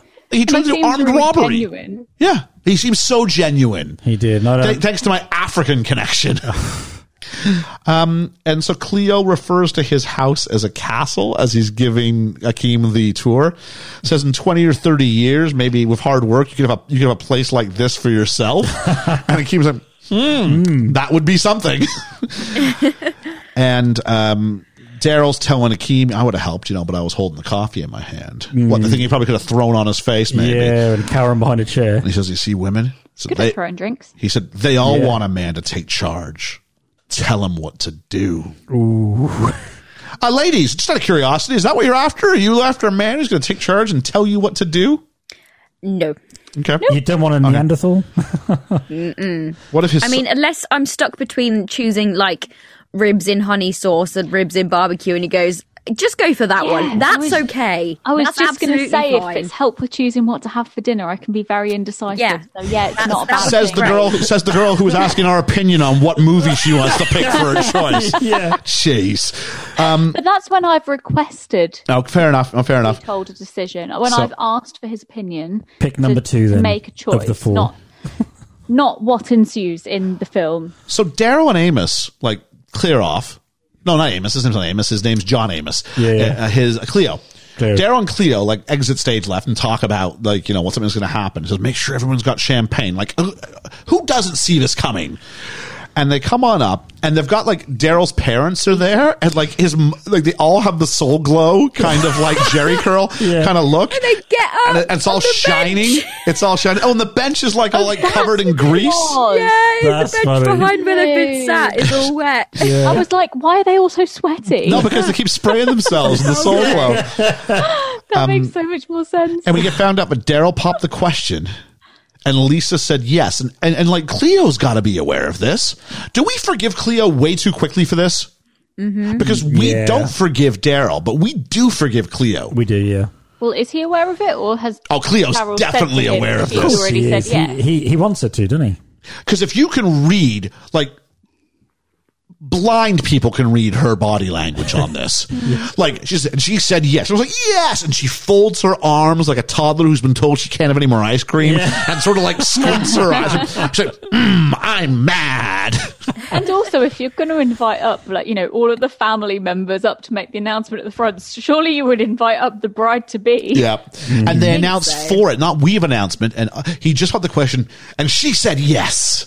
And meanwhile, she's like looking all mad. And then the preacher, played by Arsenio Hall, comes back over. And he's like, I'm going to pray for you. I love it. And he can't read her opinion at all. Oh, it's so good. And so there's another heart to heart because Akeem and Lisa go outside on the swings, and they both determine they hate arranged marriages, which means they're meant to be because they're the only two characters in this movie who seem to get that. The next day, Semi doesn't want to go to work. Akeem tells him clean the place up and go to work. Lisa and Akeem have a date. He says, I have to warn you, my home is very poor, until he shows up and it looks like the place had like an extreme makeover home edition. It did, didn't it? Oh, jeez. But it was the most like 1988 thing ever. With a jacuzzi. Neon and a jacuzzi and this big screen TV. And like back when like stereo systems had to have like 4 levels to them. Yeah. I never understood that. No. That. I don't get it. I'm not saying I don't like it. I literally don't understand it. Oh, it's because they had like a cassette player, The records on top. equalizer, whatever they call it. EQ, yeah. Yeah. All right. Record player. Yeah, okay. For retro records and toys. Retro records and toys. For all your retro needs. And so Akeem goes over and takes this like giant stack of cash. And he goes, oh, Akeem, don't take my pocket money. which if for anybody who's not from the UK, pocket money is what you might call allowance. In that it's just a little bit of money that you would be given for spending. Yeah. It's not considered a sizable amount. So to call it pocket money was quite ironic. It was. Don't you think? So they go for a walk instead. A little too ironic. I really do think. It's like, right, yeah. On your wedding day, arranged wedding day. So they go for I hate that song. They go for, yeah, so me too. Much. The only thing ironic about that film is it doesn't contain one actual bit of irony in it. That's ironic. That is ironic. You would expect a song called Ironic to actually have some irony in it. You would. So, as I said about 4 times, I've gone for a walk. She says, I think you're too embarrassed and you don't want me to go in. He goes, once again, you've seen right through me. Because he's like, whatever you have to do, don't let her in the house. Nope. And so Akeem gives the money in a McDowell's bag to a bum. And at first, you don't really get who the bum is till after he leaves. It's and then cool. he takes off his hat. And Georgia, did you realize? Oh, no, you didn't see it previously. Ellie, did you realize recognize who who they these were? Well, I recognised the names, so I knew straight away that it was them. I didn't realise it was actually the same people. He says Mortimer and Randolph. We're Yeah. back. They didn't look the same to me. Because they've but I been knew- bums. Yeah. This No, is them but, after like, living I on the just street don't for think- 5 years. I thought their faces were completely different actors. No. I Well, thought they're they were dirty. younger. I thought they were younger. They do look but better, I actually. recognised the names anyway, so I knew what the point was. Randolph, we're back. It's great to suggest they share the same universe. I love it. I was saying to Liam at one point when Akeem's in his princely sort of garments and he's in the back of the car, I wanted to see Dan Aykroyd with the black eye come into Everlane and they could look at each other again. It'd have been so cool. It would have been. It was begging for one more thing. And actually, speaking of one more thing, there was supposed to be one more thing. Paul Gleason was asked to come back and reprise his role as Clarence Beeks from Trading Places. Cool. But he had to turn it down because he'd committed to Die Hard. Oh. Which, that's a better call than doing a little cameo. Yeah. But if they could have found a day. That would have been great. It would have been good. She says, I bet where you're from, women throw themselves at your feet. It's almost regal. So this is quite good. At this point, like Mortimer and Randolph come knocking on the window. Thank you very much. I'll be the fight. I'm still not talking to you. Yeah, that's good. Props to them for those little old guys, man. So out on the street for 5 years. Well done. But that was nice to have the old team back, wasn't it? You know, with John Landis, Eddie. Yeah, Ben too. Yeah. Yeah. And even if I don't know if you noticed, when he gives the money back and they realize who it is, you get a bit of like the score from Trading Places in the background. That's good. Akeem says he's a goat herder. The check comes and he wants to pay, which, I mean, this is the part where I'm going, okay, so some parts you don't like of the old school way, but the whole idea that the man has to pay, you're still on board with that, are you, Akeem? Seems weird. I want an independent woman until the check comes. Yeah. And then, no, I'm the man. She says, if I wanted someone who was wealthy, I'd be with Daryl, not you. They dance to the song To Be Loved. And she goes, what about Patrice? He goes, I'm not interested in Patrice. Well, what about Daryl? I'm not interested in Daryl either. I like that. That's good. Semi goes to Western Union and sends a telegram asking for $300,000. The woman who played the woman inside the booth, I thought she was great in this. She was funny. In this little role. Her. She's like, 4? Maybe you think 5? Well, while you're at it, why not ask for a cool meal? You don't think it's too much? Nah. That's because she thinks that he's like some sort of nut, don't she? Oh, she does, absolutely. She's probably taking the piss. But she's still great. Yeah, she is. Yeah. Patrice has broken into the apartment. Like, we completely overlooked this. She breaks in. She's like, hey, by looking for Akeem, and like what? She broke in. Yeah. So to be fair, Semi's got one move here. He really only does, and that's to say that he's the prince. And that works. Yep. Akeem is walking down the street singing To Be Loved. And Akeem, if there's one thing he doesn't learn during his time in America, it's that when you start shouting, people want you to be quiet. Yeah. Yeah. Because the whole movie long, he just does not get it.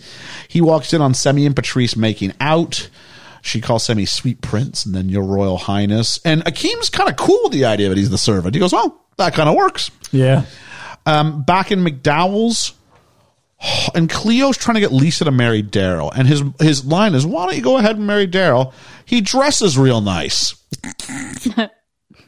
Like he's got, Daddy, you just want me to marry because he's rich. Well, I don't want you to struggle. Like, this is crap. Yeah.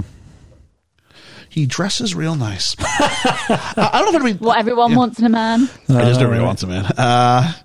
So that's kind of the message of Down with Love. Down with Love? Crazy Stupid Love. Crazy Stupid Love. Great film. Great film. Back to the super who walks in, and Akeem says he wants to trade apartments. The super says, fine, you can trade apartments with me, which is what I would say. Yeah, you would. Wouldn't you? He goes, is yours poor? He went, yeah, it's a real shithole. It does. And then we have the Zamundan kind of score pick back up, and we see rose petals on the floor, and we know who it's going to be. It's going to be The Return of the King. It is. And James Earl Jones walks out. What's that a sequel name for? Return of the King? That's Lord of the Rings. Lord of the Rings, yeah. Oh, yeah. The Return of the King, and he's wearing Mufasa.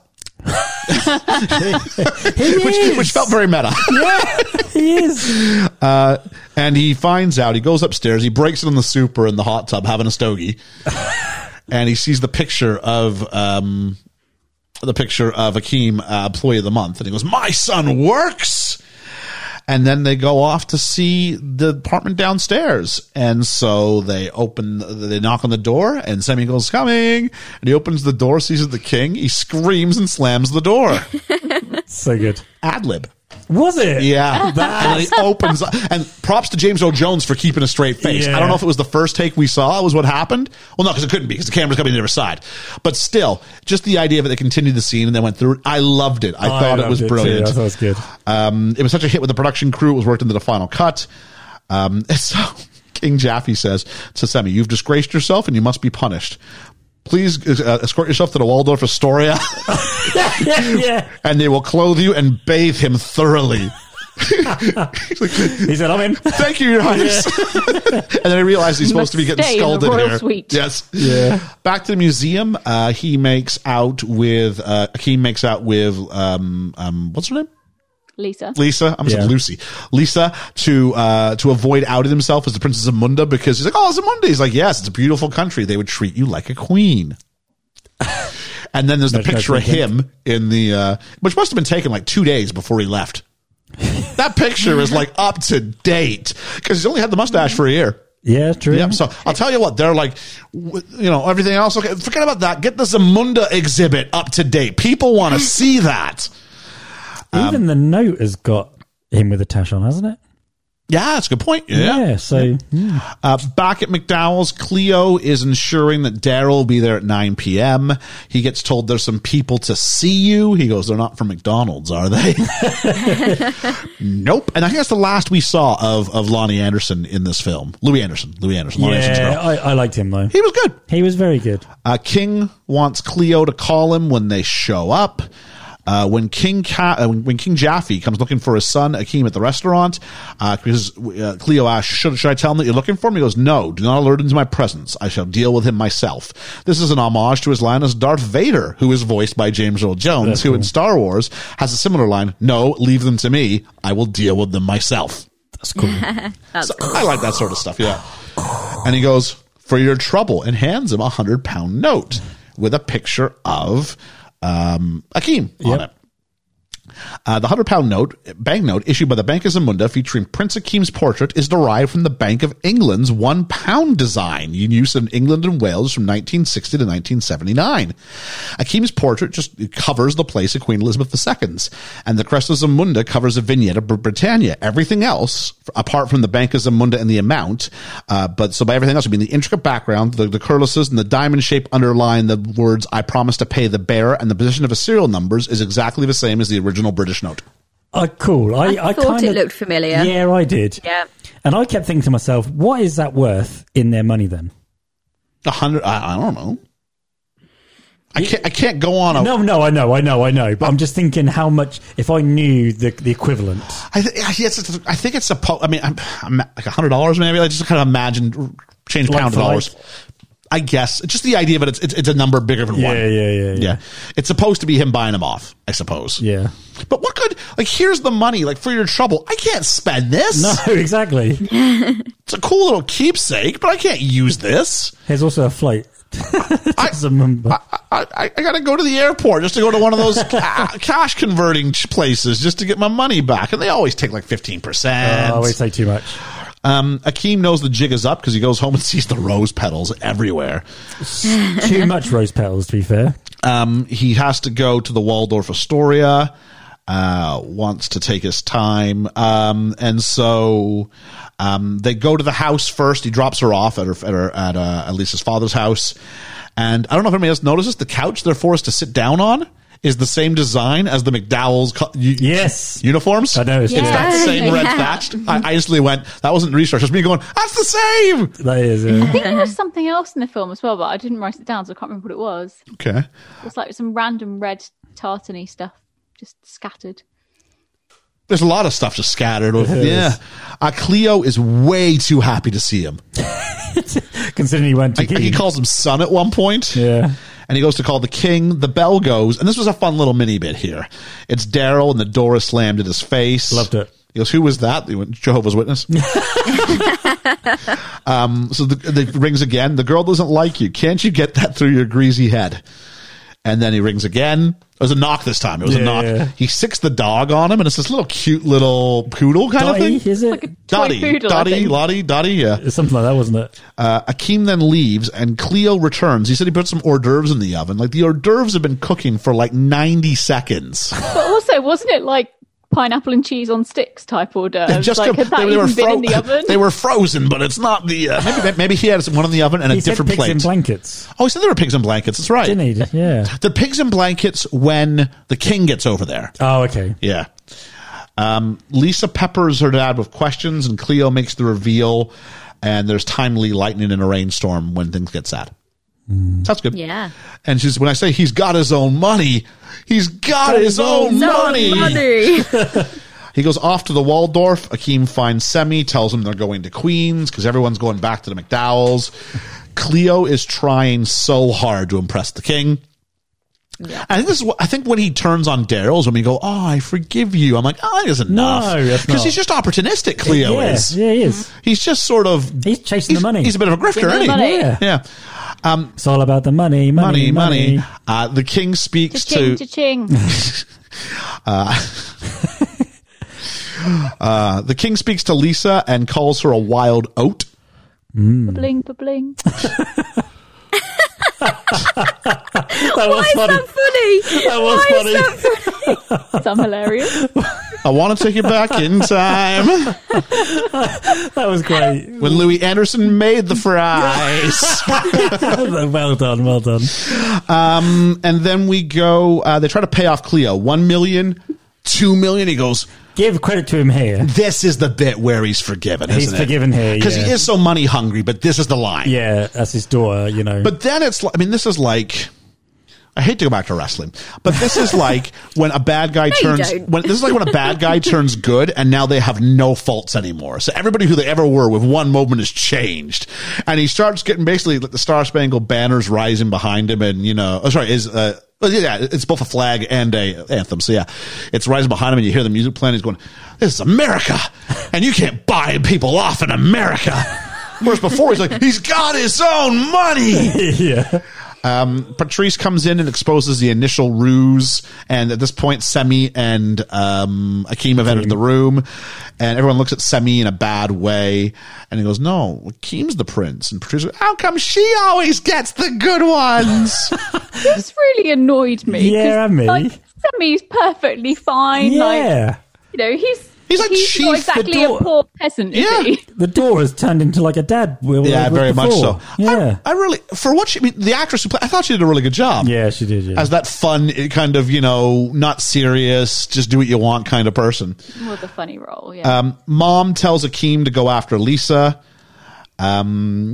The king tries to say, "Don't do it." He goes, "Akeem, I forbid you." She goes, "Put a sock in it, Joffrey. The boy's in love." Loved Which it. I liked, but at the Me same too. time thought was completely out of character for her. I think because she's been in America and she's seen what her son wants. For such a long She's been in America for 4 hours. No, but she's been seen a lot of stuff. She in caught an such a short episode of time. Designing Women on the way over. Again, it's just a mother being protective of her son and saying, "Look, let him have what he wants." I mean, there is the bit when he doesn't know there's a mustache. She's aware of it. He does. And Yeah. says it's been a year. She knows him and has been on the other side of the situation. And maybe What's funny? what was funny? He knows her son so well because she noticed he'd had a mustache. No. Better than the king. better than the king? Better than the king. She's obviously, Not hard. spend more time with him than the king does. So, then Daryl comes in through the window. I thought this was kind of great. So he goes, "Lisa dumped me." And he goes, "Oh, well, the first thing to do is get you out of these wet clothes." And he just stares at the camera. That was brilliant. They deserve each other. I'm cool with this. Yeah, they deserve each other. Yeah, I'm definitely. cool with this. That's the way he looked at the camera. Just made me laugh. On the subway, Akeem tracks Lisa down to the subway, graffiti and all. When I went to New York, I was disappointed that all the subways were clean. Oh, they cleaned it all They up. didn't look like this. Lisa now knows who gave her the earrings and throws them to him, and somehow he catches 2 earrings in one At the glove. that was And she throws it impressive. kind of down rather than at him. Yeah. Yeah. Akeem says he came to Queens to find her. He renounces his throne. I'm not sure if that will really hold up. I think he has to actually sign some documents. That's like in The Office with Michael Scott. I declare bankruptcy. I wonder if it's how Harry and Meghan did it. They just got onto the tube and went, "We renounce our thrones." She turns him down, and then this lovely little black lady goes, "If you're really a prince, I'll marry you." And he says nothing because his heart's broken, but he Yeah. just gives her the earrings and the I train. really liked this So bit. it's sweet, but it's also funny. Yeah. And she just kind of looks at the earrings with this look of wonder. Wait till you find out they're worth $500,000. That's better than a 100-pound note you can't spend. Yeah, absolutely. I wonder whether she keeps them or not. No, she sells them. But they'd look really good on her. She probably got assaulted for the earrings on the way back. She put them on, and that was it. She's in a drain somewhere.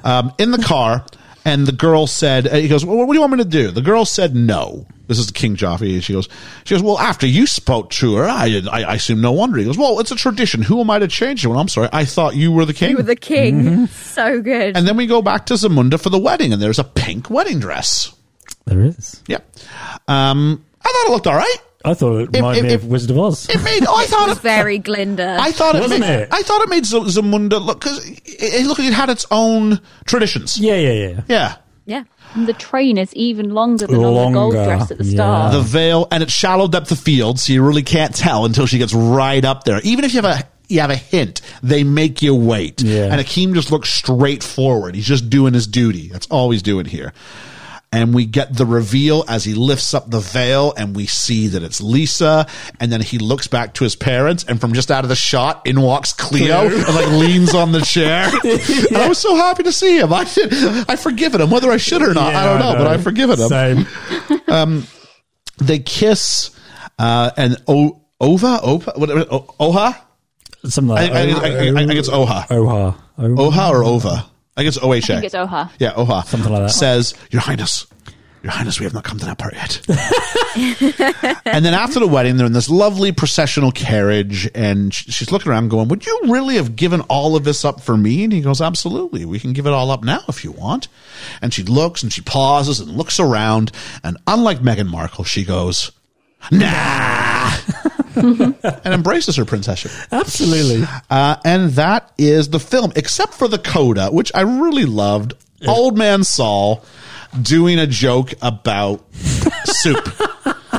And he goes, waiter, you come and taste the soup. And he goes, why? Is it too hot? He goes, no, just taste the soup. Is it a taste funny? No, just taste the soup. Is it too cold? Would you just taste the soup? He goes, fine. Where's the spoon? But without even like waiting, he just goes, aha. Still makes me laugh. Aha. I'm curious to know if Ellie picked up on this joke.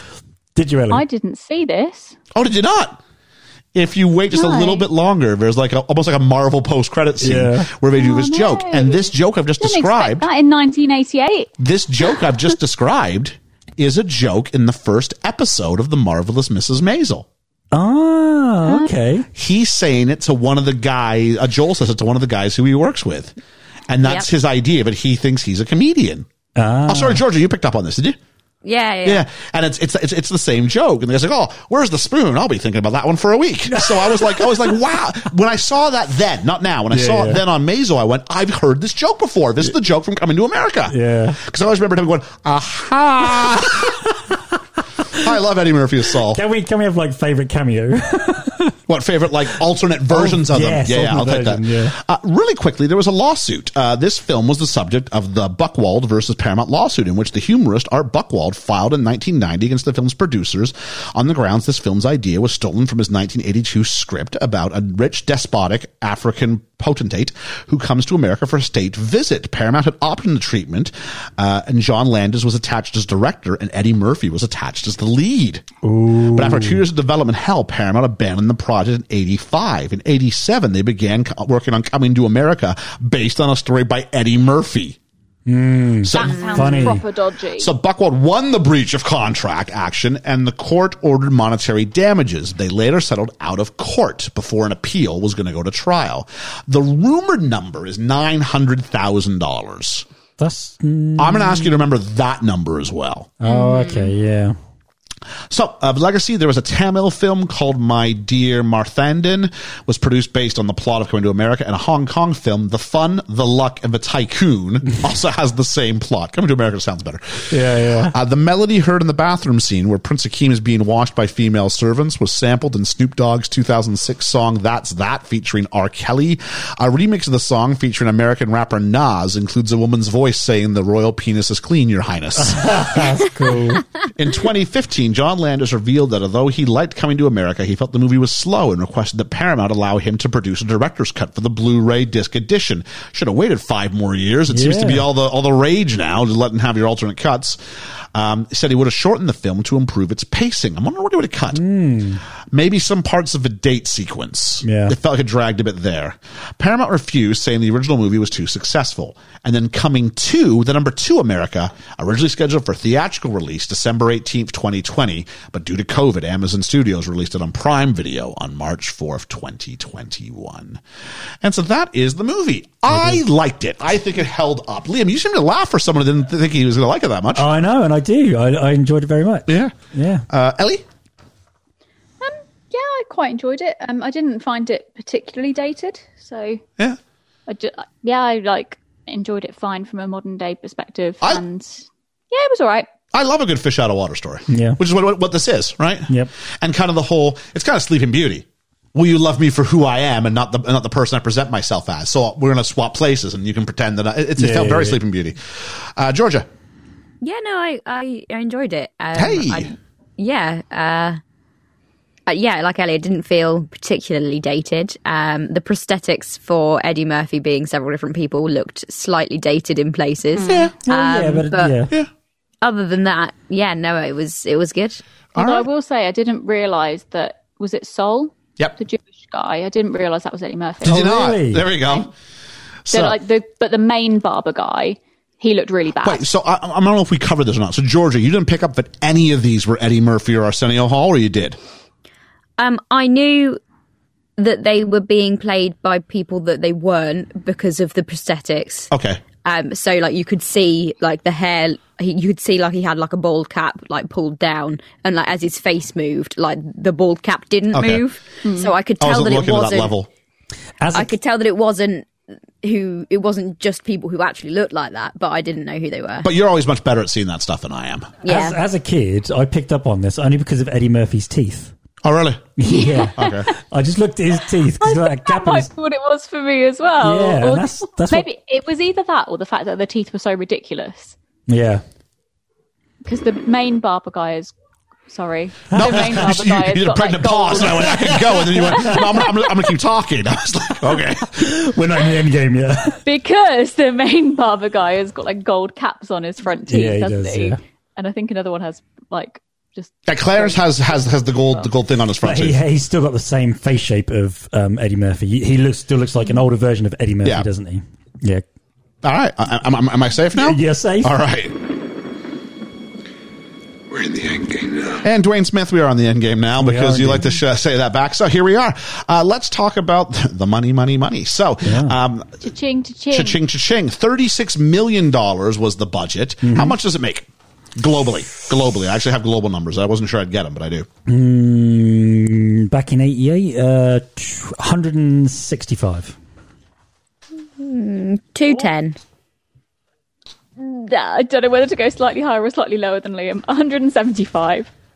Georgia said 210. She's still considerably low. 289. Wow. Big hit. So remember, we said that they settled out of court for $900,000. This is after it made money. Like this is 1990. They do the court case, and we said that John Landis makes, what was it, 10%? 10% of the gross. So that's Yeah. $29 million. Yeah. Not bad. Not bad. Not bad at all. Not bad. So I probably let Eddie Murphy call me every name under the sun as well, and then say, yeah, I'll come back. Yep. What else? 29 million. What else you got there? Throw money at me. Yep. And so let's talk. I mean, there are no awards. I mean, the legacy, we sort of know what the legacy of the film is. There's a sequel. It's very quotable. It is. It is very quotable. It's not going to be an Oscar nominated thing, though, is it? No. It's not got that feel to it, has it? No, let me put this out here. Okay. Coming to America or Trading Places? Oh, do you know, hands to down, I would America. have said Trading Places, but now probably Coming to America at a push. 'cause Coming to I America? laughed more. Yeah, you laughed a lot in the first third. I did, didn't I? You did. Sorry, Ellie, I didn't catch what you said. Easily Coming to America. Yeah, I think Coming to America, and I don't want it to be the case, but I think it is the case. Yeah. I think there's less characters. And as a result, I think it's a much simpler story to tell. Mm-hmm. It's Eddie Murphy's story, and then everything else can sort of go around it as opposed to trying to tell. They were trying to tell a lot of stuff in Trading Places. Yeah. And there wasn't enough room for They're just more laughs in this one. This is a funnier film. Yep. So yeah, I agree. Let's take a look. Role of women in this film. It's pretty good, actually. Yeah, in places. I'm quite happy with it. I mean, Yeah. there's several different women representing several different characters. I mean, the Queen stands up to the King Yeah. halfway near She the end did. of I it. hadn't considered her. Yeah, good point. The Lisa decides, no, I don't want you because you've basically been lying to me for however long. And It doesn't matter how much money like, it she- is. Yeah. And Patrice is a sexual violating gold digger. Yeah. So we got But there's lots of So different. arguably a strong woman. we have a full range of characters, and that's so as far as that goes, that's all I want. Yeah. Yeah, absolutely. Not all women need to be good in a film. They No. just No. need to be representable. And yeah, this film does quite well with that. Okay, Ellie, thoughts on? Yeah, I think Lisa carries a large part of that. She's definitely got her head screwed on. She's she's at the start, she's speaking up on a stage, isn't she? And that's what makes him fall for her in the first place. But also the way that Eddie Murphy talks about women. Yeah. Obviously, it's in direct contrast to all of the awful things that are said by Semi and his dad, and that completely ridiculous Song? idea that's kind of at the start. Yeah. But, and the song. But it's a nice balance of the things that are bad that are said are there for the humour, and then it's all balanced out by, actually I want a woman who I can admire for her intelligence as well as her whatever he said. I think we have to discuss the girl who's told to bark like a dog. Yeah, that's That's rough. rough. But I mean, that part's hard to reconcile. And even if you go, well, that's the bad, and it's true. But Zamunda and the way that women are treated there, It's not- if you're trying to make any sort of statement about about Africa, Yeah. that's rough. Yep. That's hard. That's difficult. Even if the Queen has a moment where she says, "Oh, come on, he's in love." I mean, But it's not until she's out of. not until she's out. In America, what cures? I don't know what the deal. That was difficult. Yeah. And so I'll say this much: there was this girl hanging around the periphery the whole movie. She's in the background. She's like is she a in the sister? cab at some point, isn't she? Like, is this like his sister? Because Semi ends up with her at the end. But she was never presented as like a romantic suitor. When I was a kid, I thought Semi got the girl that Akeem was supposed to marry, but that's not who he gets. He gets this woman who's been on the periphery. I'm convinced there must be some deleted scenes where she's a character. There must be. Maybe she's the princess. I don't know. But yeah, she's in the front of the cab when they're on the way back to the thing. Isn't she? she's not one of the three petal girls. She's clearly someone of esteem. She's not. She's not a servant. Weird. It is very weird. But that was me with the women. But I think Lisa's is great. Yeah, I think the good way that representation with her. I think Akeem's whole monologue about a woman who can challenge and he stands up to all these. I mean, even Cleo, who has to be, I guess, it's male patriarchs in both societies are pushing their women to find security and someone who can take care of you. And at least that's a universal problem. So I guess. I think we perhaps forget the ridiculousness of that barking woman because it's a fictional country. And it's fictional. It's also it's clearly a comedy. It's supposed to be ridiculous. Equally, there's the fact that she's literally saying she will do anything he says, and he's using that as a bit of a joke and not as a sexual thing. He's not doing it on. But he makes her do it, though. Yeah. He's humiliating her. And he looks to us to say, look at how silly this is. I can't be... I keep talking to myself and I think it's not that bad, and then it is that bad. I didn't take it so much as him humiliating her as just checking, whether this woman actually has any He looks at us, autonomy. though. Yeah, I didn't notice that. So. He looks at us and I goes... didn't notice that and either, then he continues... He clearly looks at the camera. He does, And then he does then he goes a big dog, and then he does hop on one leg, and then he does orangutan. Yeah, he does, yeah. I think it's maybe one or two too far. And he never says stop it. She's allowed to hop out of the room. Yeah, that's true. That's a bit rough. That is, yeah. But because it happens so Stop early, saying rough. but because it happens so early in the film, I think we've long forgotten that by the time we get to the end. Yeah. Yeah. So, I think the true version of Eddie Murphy was coming through there. I have no idea. I'd laugh if he listened to our podcast. I'd laugh if Eddie Murphy listened to our podcast too. He's been begging me to be on it for weeks. I wish. So let's talk about best character, best performance. If you want to call it, Liam. I really liked Lisa in this film. But I also liked slightly more. I think that's Shanice Headley. I think that was her name. Yeah. Shari Headley. Shari Headley, thank you. You know how you gravitate towards characters that are more like yourself? And Yes. Your values and stuff. Yes. I think. I'm curious to see who at all you're going to play and say, this guy's like me, or this girl's like me. No, Lisa. I mean, with her, she's morals. Where like it's not about the money, it's about the person, it's about falling in love and stuff like that. I'm hearing it too. Yeah, every time I say rough, you're going tee hee hee. Every time I say it's not about the money, we're going. So who is it? Yeah. Her. Okay, great. Yeah. I want to say Asim. Is that his name? Hakeem. No, the Semi. Because So you sort of have said it and not said it at the same time. He made me laugh more, but I resonated with her more. So, her. Ellie. Well, I'm going to say Akeem. Okay. I found him quite a likable protagonist. So, yeah. Georgia. Yeah, if we're going character, Akeem, and then just Eddie Murphy's portrayal of however many different characters. Well, we're going to give a special. We've got this. Yeah, we'll do something in a minute too. Yeah. Okay, yeah. I really appreciate that. I enjoyed it. I'm going to go with Semi. I think I said at the start, Arsenio Hall should act more, Brilliant. I don't know why he doesn't. And he's probably the thing because I've seen Eddie Murphy do stuff since. I haven't seen Arsenio Hall do anything really since this. So I'm really looking forward to seeing him in Coming to America in the sequel. Absolutely. I want to see what he does because I really appreciated his story, and he doesn't change, nor does he have to. No, he's a supporting character. He doesn't have to have an arc. He gets to just be the spoiled brat who's just thankful that the money's come back. I laughed. I thought it was great. Yeah. So that's fine. There's a lot of good people in this film, but I think it really is a two-man show, and it's Akeem, and but John Amos was also very good. I also liked who's the white Canadian? Did you say comedian? Louis Anderson. Yeah, him. I liked him too. Yeah, like a lovable schmuck kind of thing going from. Yeah. Okay, so let's do favorite prosthetic version. So give me your favorite person in whatever. If you want to do a favorite Arsenio and a favorite Eddie Murphy, I won't complain. Okay, favorite Eddie Murphy one was the Jewish guy.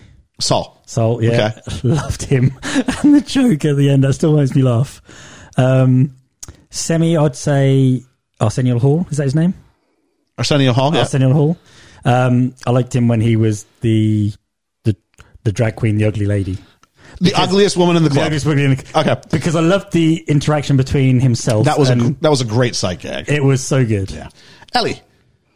You didn't really like this stuff, but... No, but I was about to abstain and then realised, because I didn't realise that Sol was Eddie Murphy, it has to be him. Yeah, absolutely. Georgia. I really liked the preacher. I don't know which one of them played him. That's Arsenio Hall. Is that Arsenio? Okay, yeah, I really liked the preacher. I thought he was so ridiculous, it made me laugh. But also... the singer in that same scene. Okay. That was brilliant. Those two. Randy Watson. Sexual chocolate. Brilliant. Yeah, those two is a bit of a 5-minute gag, I thought was really good. I'm going to go with the preacher. Yeah. Definitely the preacher. I knew you would. he's my reverend since I was a little boy. Just rubbing his face. That's really funny. But the preacher, who I thought was great. And then my favorite Eddie Murphy is Saul. Yeah. Saul is great. Although Clarence was funny too. Yeah. So there's that one. Favorite moment, favorite element? My favorite moment and element is the bit that George just explained, the singing. Okay. The Rick James take. I just liked it. It just made me laugh. That whole scene was just brilliant. Okay. Ellie. I think my favourite bit is when they first arrive in America and they think they're being really subtle, like walking through the airport with this entourage of bags and everyone's just staring at them. Agreed. Georgia. Every time Eddie Murphy shouts in the streets and gets told to fuck off back. I'm going to cheat ever so slightly because I can't separate these two in my head. It's either when Akeem gives the money to Randolph and Mortimer and we get the link to the previous film with the score and everything. Yeah. But inside the movie, only the movie itself, McDowell's. Yeah. The concept of the fake McDonald's that looks just the same. And he's like, you wouldn't get away with that. You wouldn't get away with it. Way. But it's the idea that he somehow kept McDonald's on in the hush for all these years. The whole my buns don't have seeds, and that's enough. Yeah. So I like that. Golden arcs, not arches. Not arches. Fuck's sake. That's what the guy from The Founder should have done. Yeah. Just on the arcs. A grumble? Considering that was supposed to be written by Eddie Murphy, some of the language I didn't quite like. Okay. Do you forgive him for writing it? Do you? I don't know.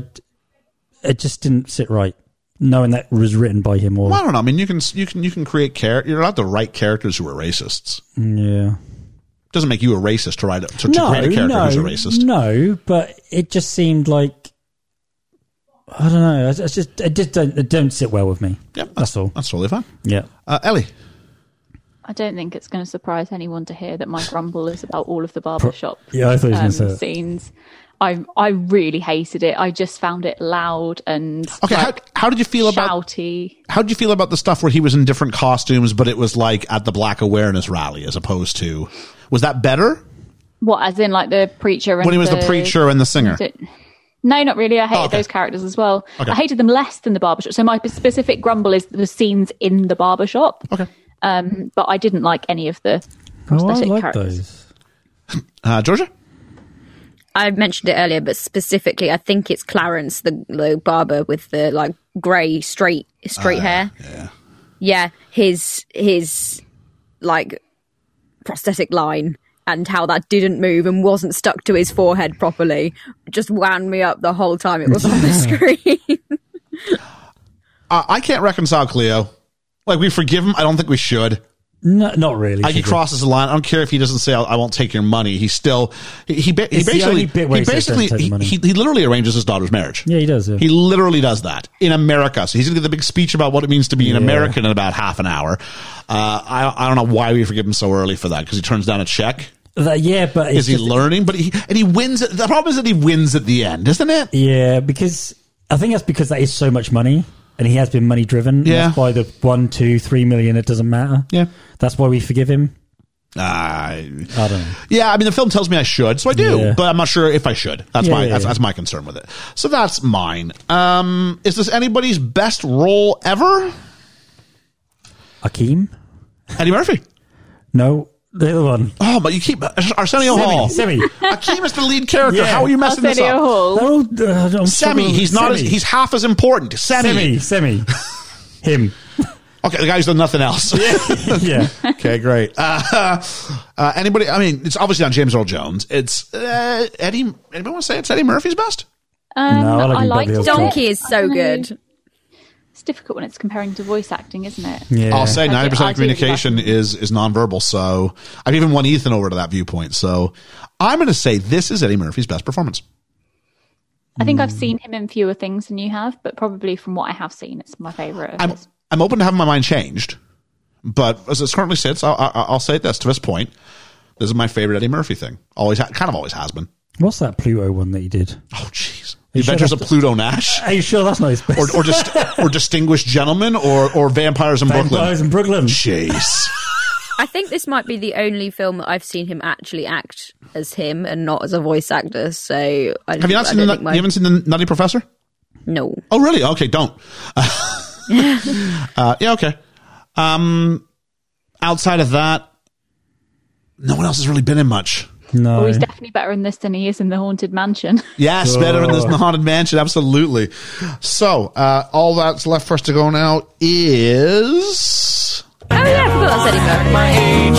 What's my age again? What's my age again? People are talking all over my drops this week. They are. Sorry. Was that Georgia going, oh, I forgot he was in Yeah. Yeah, it was. Yeah. Yeah. That's who Eddie Murphy is. Bling, bling. So, Ellie, what do we got today? Well, we're going to start with Eddie Murphy, believe it or not. I'm going to shout out the gate at number 27. Okay, I'm going to say 28. Ooh. 32. He's 27. Oh, so close. Liam snuck in there. Yeah. Shari Headley, who plays Lisa. Lisa. Ooh. 24. 26. 23. The first's the winner again. It's 24. Yes, Ed. Oh. I figured it out now. It's about being first. This cannot backfire me in any way. Right, I'm going to try and get I'm going to start saying numbers before we even hear who it is. See, I would like that if it was in the other foot, because I never have a clue. So sometimes I just go, what's the person before me said? Yeah, that's true. I'll kind of split the difference. Arsenio Hall, Semi. That's the secondary character, Liam. 29. I'm going to go 28. I'll stay with that. I think he's a little bit older. 26. He is older. He's 32. Wow. Oh, come on. Dang it.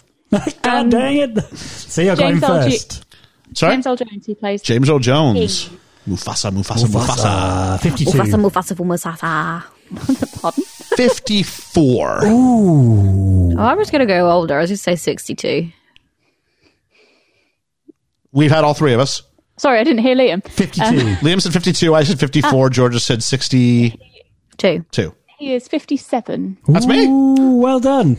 You're getting all excited. Little dance there. And then finally, John Amos. Oh, okay, Richard John McDowell. Amos. 48. 51.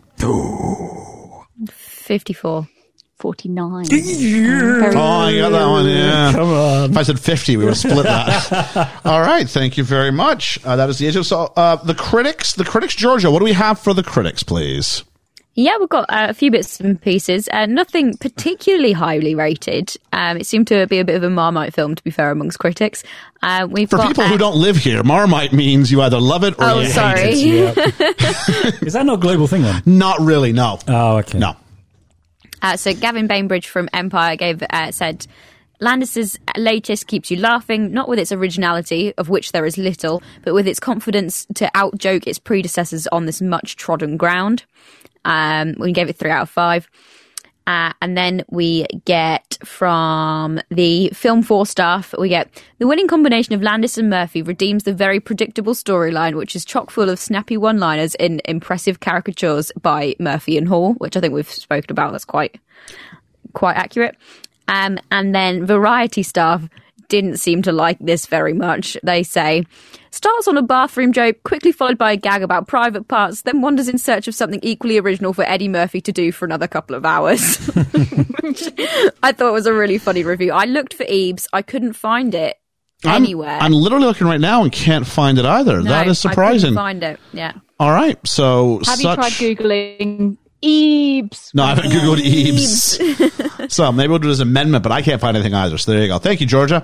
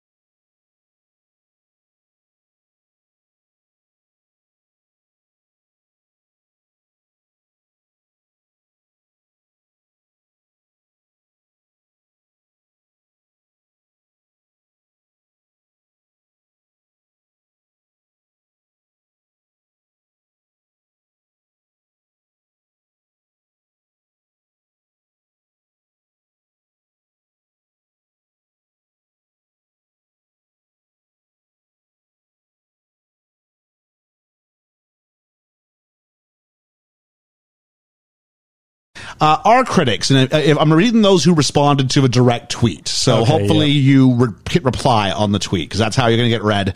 Because I'm just, it's a big world sometimes, guys. Yeah, I know. So let's start with friend of the podcast, Dwayne Smith. Dwayne Smith. Who said, I loved Eddie Murphy for a 10-year period. Golden Child is underrated. It is. Never heard of it. Oh, it's great. And this I got the knife. And this was one of his best. It is continuously funny with so many quotable lines. Eddie Murphy and Arsenio Hall created so many great characters, and they all worked here, unlike later films such as The Nutty Professor. As well as being funny, this film is hard. You root for Akeem to be successful and win Lisa's heart. Honorable mention to the barbershop guys. Always loved those scenes. So Dwayne is on the opposite end of the spectrum to Ellie. Ellie, yeah. The Film Effect podcast said, actually watching my 4K disc of this film as we speak. It's been a minute since I've watched it all the way through. Also wanted to revisit it before the sequel, so far it holds up pretty well. I always forget Landis did this movie too. A friend of the podcast, the Paul and Griff Show, says, a movie that probably hasn't aged well to new audiences, but is still a very funny movie with Murphy in his prime. Arsenio Hall doesn't get enough credit and is equally very funny. I'm right there with you, Griff. With Trading Places, could this be cinema's first multiverse? Could be. Because they share a universe, don't they? Yeah. They share a universe. I don't know if I call it a multiverse. Yeah. Yeah. He's not bouncing between Shared dimensions. universe, though, yeah. Universe, yes. Shared universe. Same timeline. All of a sudden we get like 5 different Eddie Murphys coming together in a film. Yeah. Chuck Goes to the To be Movies. fair, that is kind of what we do get. Yeah. Chuck Goes to the Movie says, I love this movie and I'm so disappointed the sequel didn't meet any of my expectations. Well, there's a little pre-early entry for the Coming to America theater. Skip it. I guess he would say skip it. Russell, the Postie. Hey, Mr. Postman. Says, I've forgotten how funny it is. Murphy's in his prime. The character of Prince Akeem is extremely likable and you really get behind him in his quest to win over Lisa. Hall doesn't get enough credit for his role. Would love to see outtakes of the ugly girl in the nightclub scene. Yeah, that's a great idea. That'd be good. 3 Men and a Baby Yoda podcast. Ooh, great name. that is a great name. Great name. Yeah. Just wrote, when thinking of garbage, think of Akeem. Julene from It Goes Down in the PM says, this movie was hilarious. The scene with the barking woman stayed with me all these years, and Daryl was easily the most hateable character. I wonder how this has aged, but I watched again and was still like, yep, still hilarious. It is. I agree with her. It made me laugh, yeah. Yeah, I you're don't a think convert. it's aged that I am. badly. Yeah. No, I guess not. I mean, I've seen it. I guess we have 2 very different perspectives, Georgia, and they're both, I think, fair enough in their own. Like, I saw this when it came out, pretty much, and then I've seen it again and gone, I think it still's okay. Yeah. Georgia has to see it for the first time, which is whoever said about first watchers. I think it was Paul and Griff. Paul and Griff, yeah. Yeah, but you've actually got this, the perspective of a new view, and it seemed like it. So yeah, I hope the comedy doesn't get to a part where we can't make fun of anything. Yeah, that'll be a shame. Censor everything, can you? Mixed Media Forest podcast, that's a new contributor, I think, says, I loved Coming to America as a kid. Today, it's got a lot of flaws, but it's always in a place in my heart regardless. To be loved. Oh, what a feeling to be loved. You can write in again. That was well done. That was well. And even had little heart emojis at the end of it. So there we go.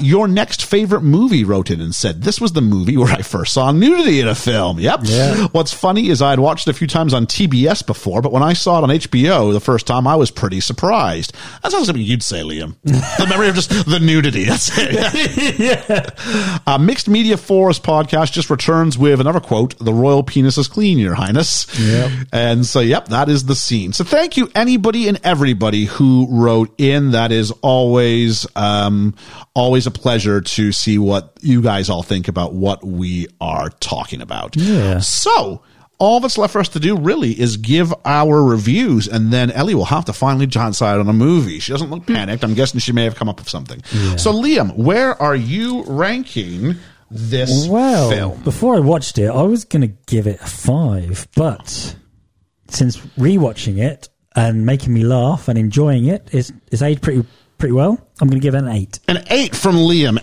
8 your Royal Highnesses. 8 your Royal Highnesses. I want to say. We won't say what part of Royal Highness we're doing that on. I was trying to keep it clean. Something's clean. We know that much. So, Ellie.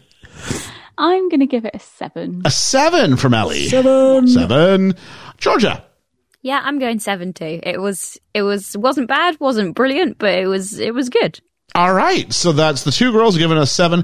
Liam gave it an 8, and I am giving it 8 pots of soul Glow out of 10. And so that puts us in a nice little sort of 7.5 and actually puts it right along the same lines as, along the lines of Groundhog Day. It's sort of right there. Yeah. Probably the bottom third, but by no means a bad movie whatsoever. And kind of where, if I may sort of declare my sort of thought process, where the film deserves to be. Yeah. In the grand scheme of the films we've looked at, I'm not looking at this one going, deserves to be higher. No. Feels all right. Yeah, feels all right. I can't believe 2 7s and 2 8s puts it in bottom third. Yeah. I mean, it's crazy, isn't it? We're looking for the best film ever, so we tend to see a lot of good ones. Mm-hmm. And Trainspotting, apparently. So that's never gonna be let go. That's going to be, it used to be The Dark Knight. Now we're bugging you about this. Trainspotting. So everyone's got well, you two will have your, I don't think Liam and I have those movies that we go, remember when you did this? I don't really think so. No. Well, maybe it's the one you gave The Crow like 9.5. Hey, I followed my heart. I love that movie. You're allowed to love that movie. It's my favorite rom-com of all time. Yes. So Ellie, we have reached that time. What are we watching next week for the first time in like only the second time in like half a year? I don't know what we're watching next week, so I'm excited about this. Yeah, me too. We'll see if my face changes when I hear what we're watching. Yeah. I have still got 3 open on my phone screen, but I think I've chosen I have to have chosen which one I'm going for because I'm announcing it right now. Yeah, sure. So I'm going to go for a completely different change of pace. Next week, we are going to watch something that is animated, but not something along the lines of Disney. We are going to watch Paddington. Oh, I like Paddington. I'm okay with this. I'm okay. I haven't seen it. I have not seen this, but I have wanted to, because Paddington 2 is rated really highly. Yeah. And so I would like to watch number 1 before I get to number 2. Same. Okay, yeah. I really like these films, yeah. I'm okay with this. I want to see this in the cinema, and I missed it. What other podcast, folks, is going to give you like Silence of the Lambs 3 weeks ago, and then come back with Paddington? Yeah. Just asking. Okay, so Paddington next week. Wow. I'm looking forward to this. I am looking forward to this. Yeah. Good. Yeah. And it's so unusual that it's me and Georgia that have seen the film before. And you two haven't. Yeah, well, there we are. There we are, yeah. Look at that. And look at us with our open minds about it, too. I went, What is not to love about a cuddly bear who likes Marmite? Marmalade sandwiches? Let's be fair. I am aware of the sort of myth, of the existing intellectual source material. Call it IP so stupid. I'm aware of a source material. I'm aware of Paddington Bear. I have bought my niece and nephew like little Paddington bears when I've come home before. I know I had the books read to me when I was a kid, so it's not like I don't know the kind of idea of who the character. I saw the old TV show where it's like all stop motion. Yeah, it's wonderful. George just brought as a character. Marmite again, right? Is Marmite Vegemite in America? No. Yeast extract paste. Yes, you can buy Marmite as the brand Marmite. You can buy the actual thing. Do people eat it? No. Oh, okay. So there's like one jar on the shelf at my local whatever. Yeah. And you can probably find it in British specialty shops, but like it's under the name Marmite. We wouldn't know what Vegemite is. Vegemite only exists from jokes about Australia. That's all we know about it from. Oh, okay. So like, what is that? Land Down Under, Vegemite sandwich. Coming from a land down under. Yeah. So you have that. But as far as is marmalade, not marmalade, not Marmite. Of the tongue. Yeah. Sorry. So, Marmalade, Lady Marmalade? No, it'll be Paddington Bear next. Or just Paddington. Just called Paddington, right? The film is, yeah. Okay, just Paddington. Am I right in thinking that somebody was supposed to do the voice of Paddington and then they changed the voice? It was supposed to be, yes. It was originally supposed to be. We'll tackle this next week. But I believe it was supposed to be Colin Firth and he couldn't make it work? Yeah. I believe. And they've done virtually quite a lot of this. And now is it Hugh Bonneville? Is that who does it in the end? It's Ben Whishaw. Ben Whishaw. Is Hugh Bonneville in the film? Hugh Bonneville must be in it. He's Mr. Brown.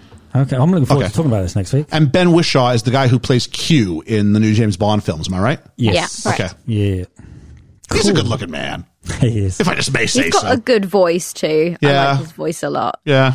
Yeah. Love his voice. Sounds good. So. This is, you know what? Paul and Griff are going to love this. There's quite a lot of Moulin Rouge stars in Paddington. Is there really? Yeah. Well, there we go.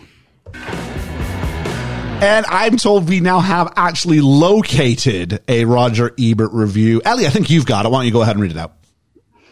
Okay, so Roger Ebert says, I was also impressed by Eddie Murphy and Arsenio Hall in terms of what they both did on screen. I thought that both of them showed an enormous range of comic ability. What surprised me, though, was the screenplay. First of all, this plot is so old-fashioned and is so hackneyed and so recycled out of 100 other fairy tales and other movies that I was waiting to see what kind of twist or spin Eddie Murphy was going to put on it, and there wasn't any. And the second thing is, the energy level of the movie is so low. This is the first Eddie Murphy movie that I've ever seen that can accurately be described as lethargic. You talk about how he's sweet and laid back. I think he's way too laid back. I wanted to see Eddie Murphy take this prince and not play him so straight and so sweet, but give him a little bit of an edge. And the whole idea of judging women on the basis just of their physical appearance and their external qualities. Did I like it? No. They're both talented guys. Give them a screenplay. Wow. Didn't Okay. expect that. No. Not a fan. No, I'm not a fan. Yeah. Maybe just... But as that's not on the typical Roger Ebert website, it doesn't have a star rating. Oh, okay. Well, it's just hard, I guess. Maybe if you're in the moment and you were expecting, and you had anticipation, because we don't have that. We don't have anticipation seeing this film. Yeah, but if you were true. like, what are these guys going to come out with? And you hear this, you might go, was expecting from Eddie Murphy, maybe Yeah, push the at envelope a little bit more. Yeah. Yeah. All right. So please join us next time as we review Paddington. Everybody, please bring your pots of marmalade alongside for the I'm review. excited for Actually, this. if we do, I might buy marmalade just for this. Marmalade.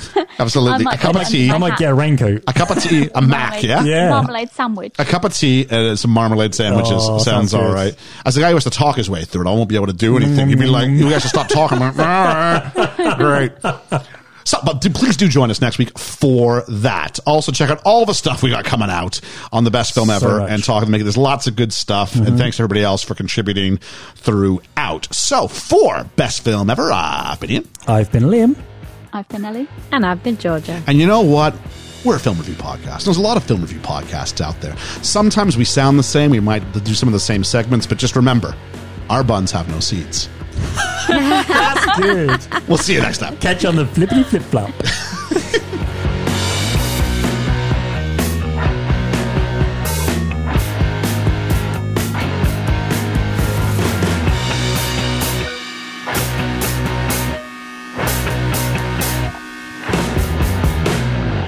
I'm trying to think of an exit line to get out of here on. Besides the royal penis is clean, your highness. I don't want to do that one.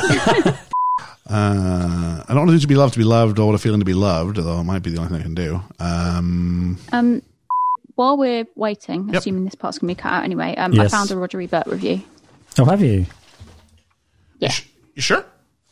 Yeah, it's buried. It looks like it's buried within an interview that he did with someone else. It's All not right. like his official thing. Can you splice that in? Yeah, I'll do it. Just give me a second here. Do you want to do it, Georgia? Would you Sorry. stop talking over my drops, please? I didn't know you were doing a drop. All right, so I'm going to go ahead and put that on the other side. So I'm dropping. There's a mistake.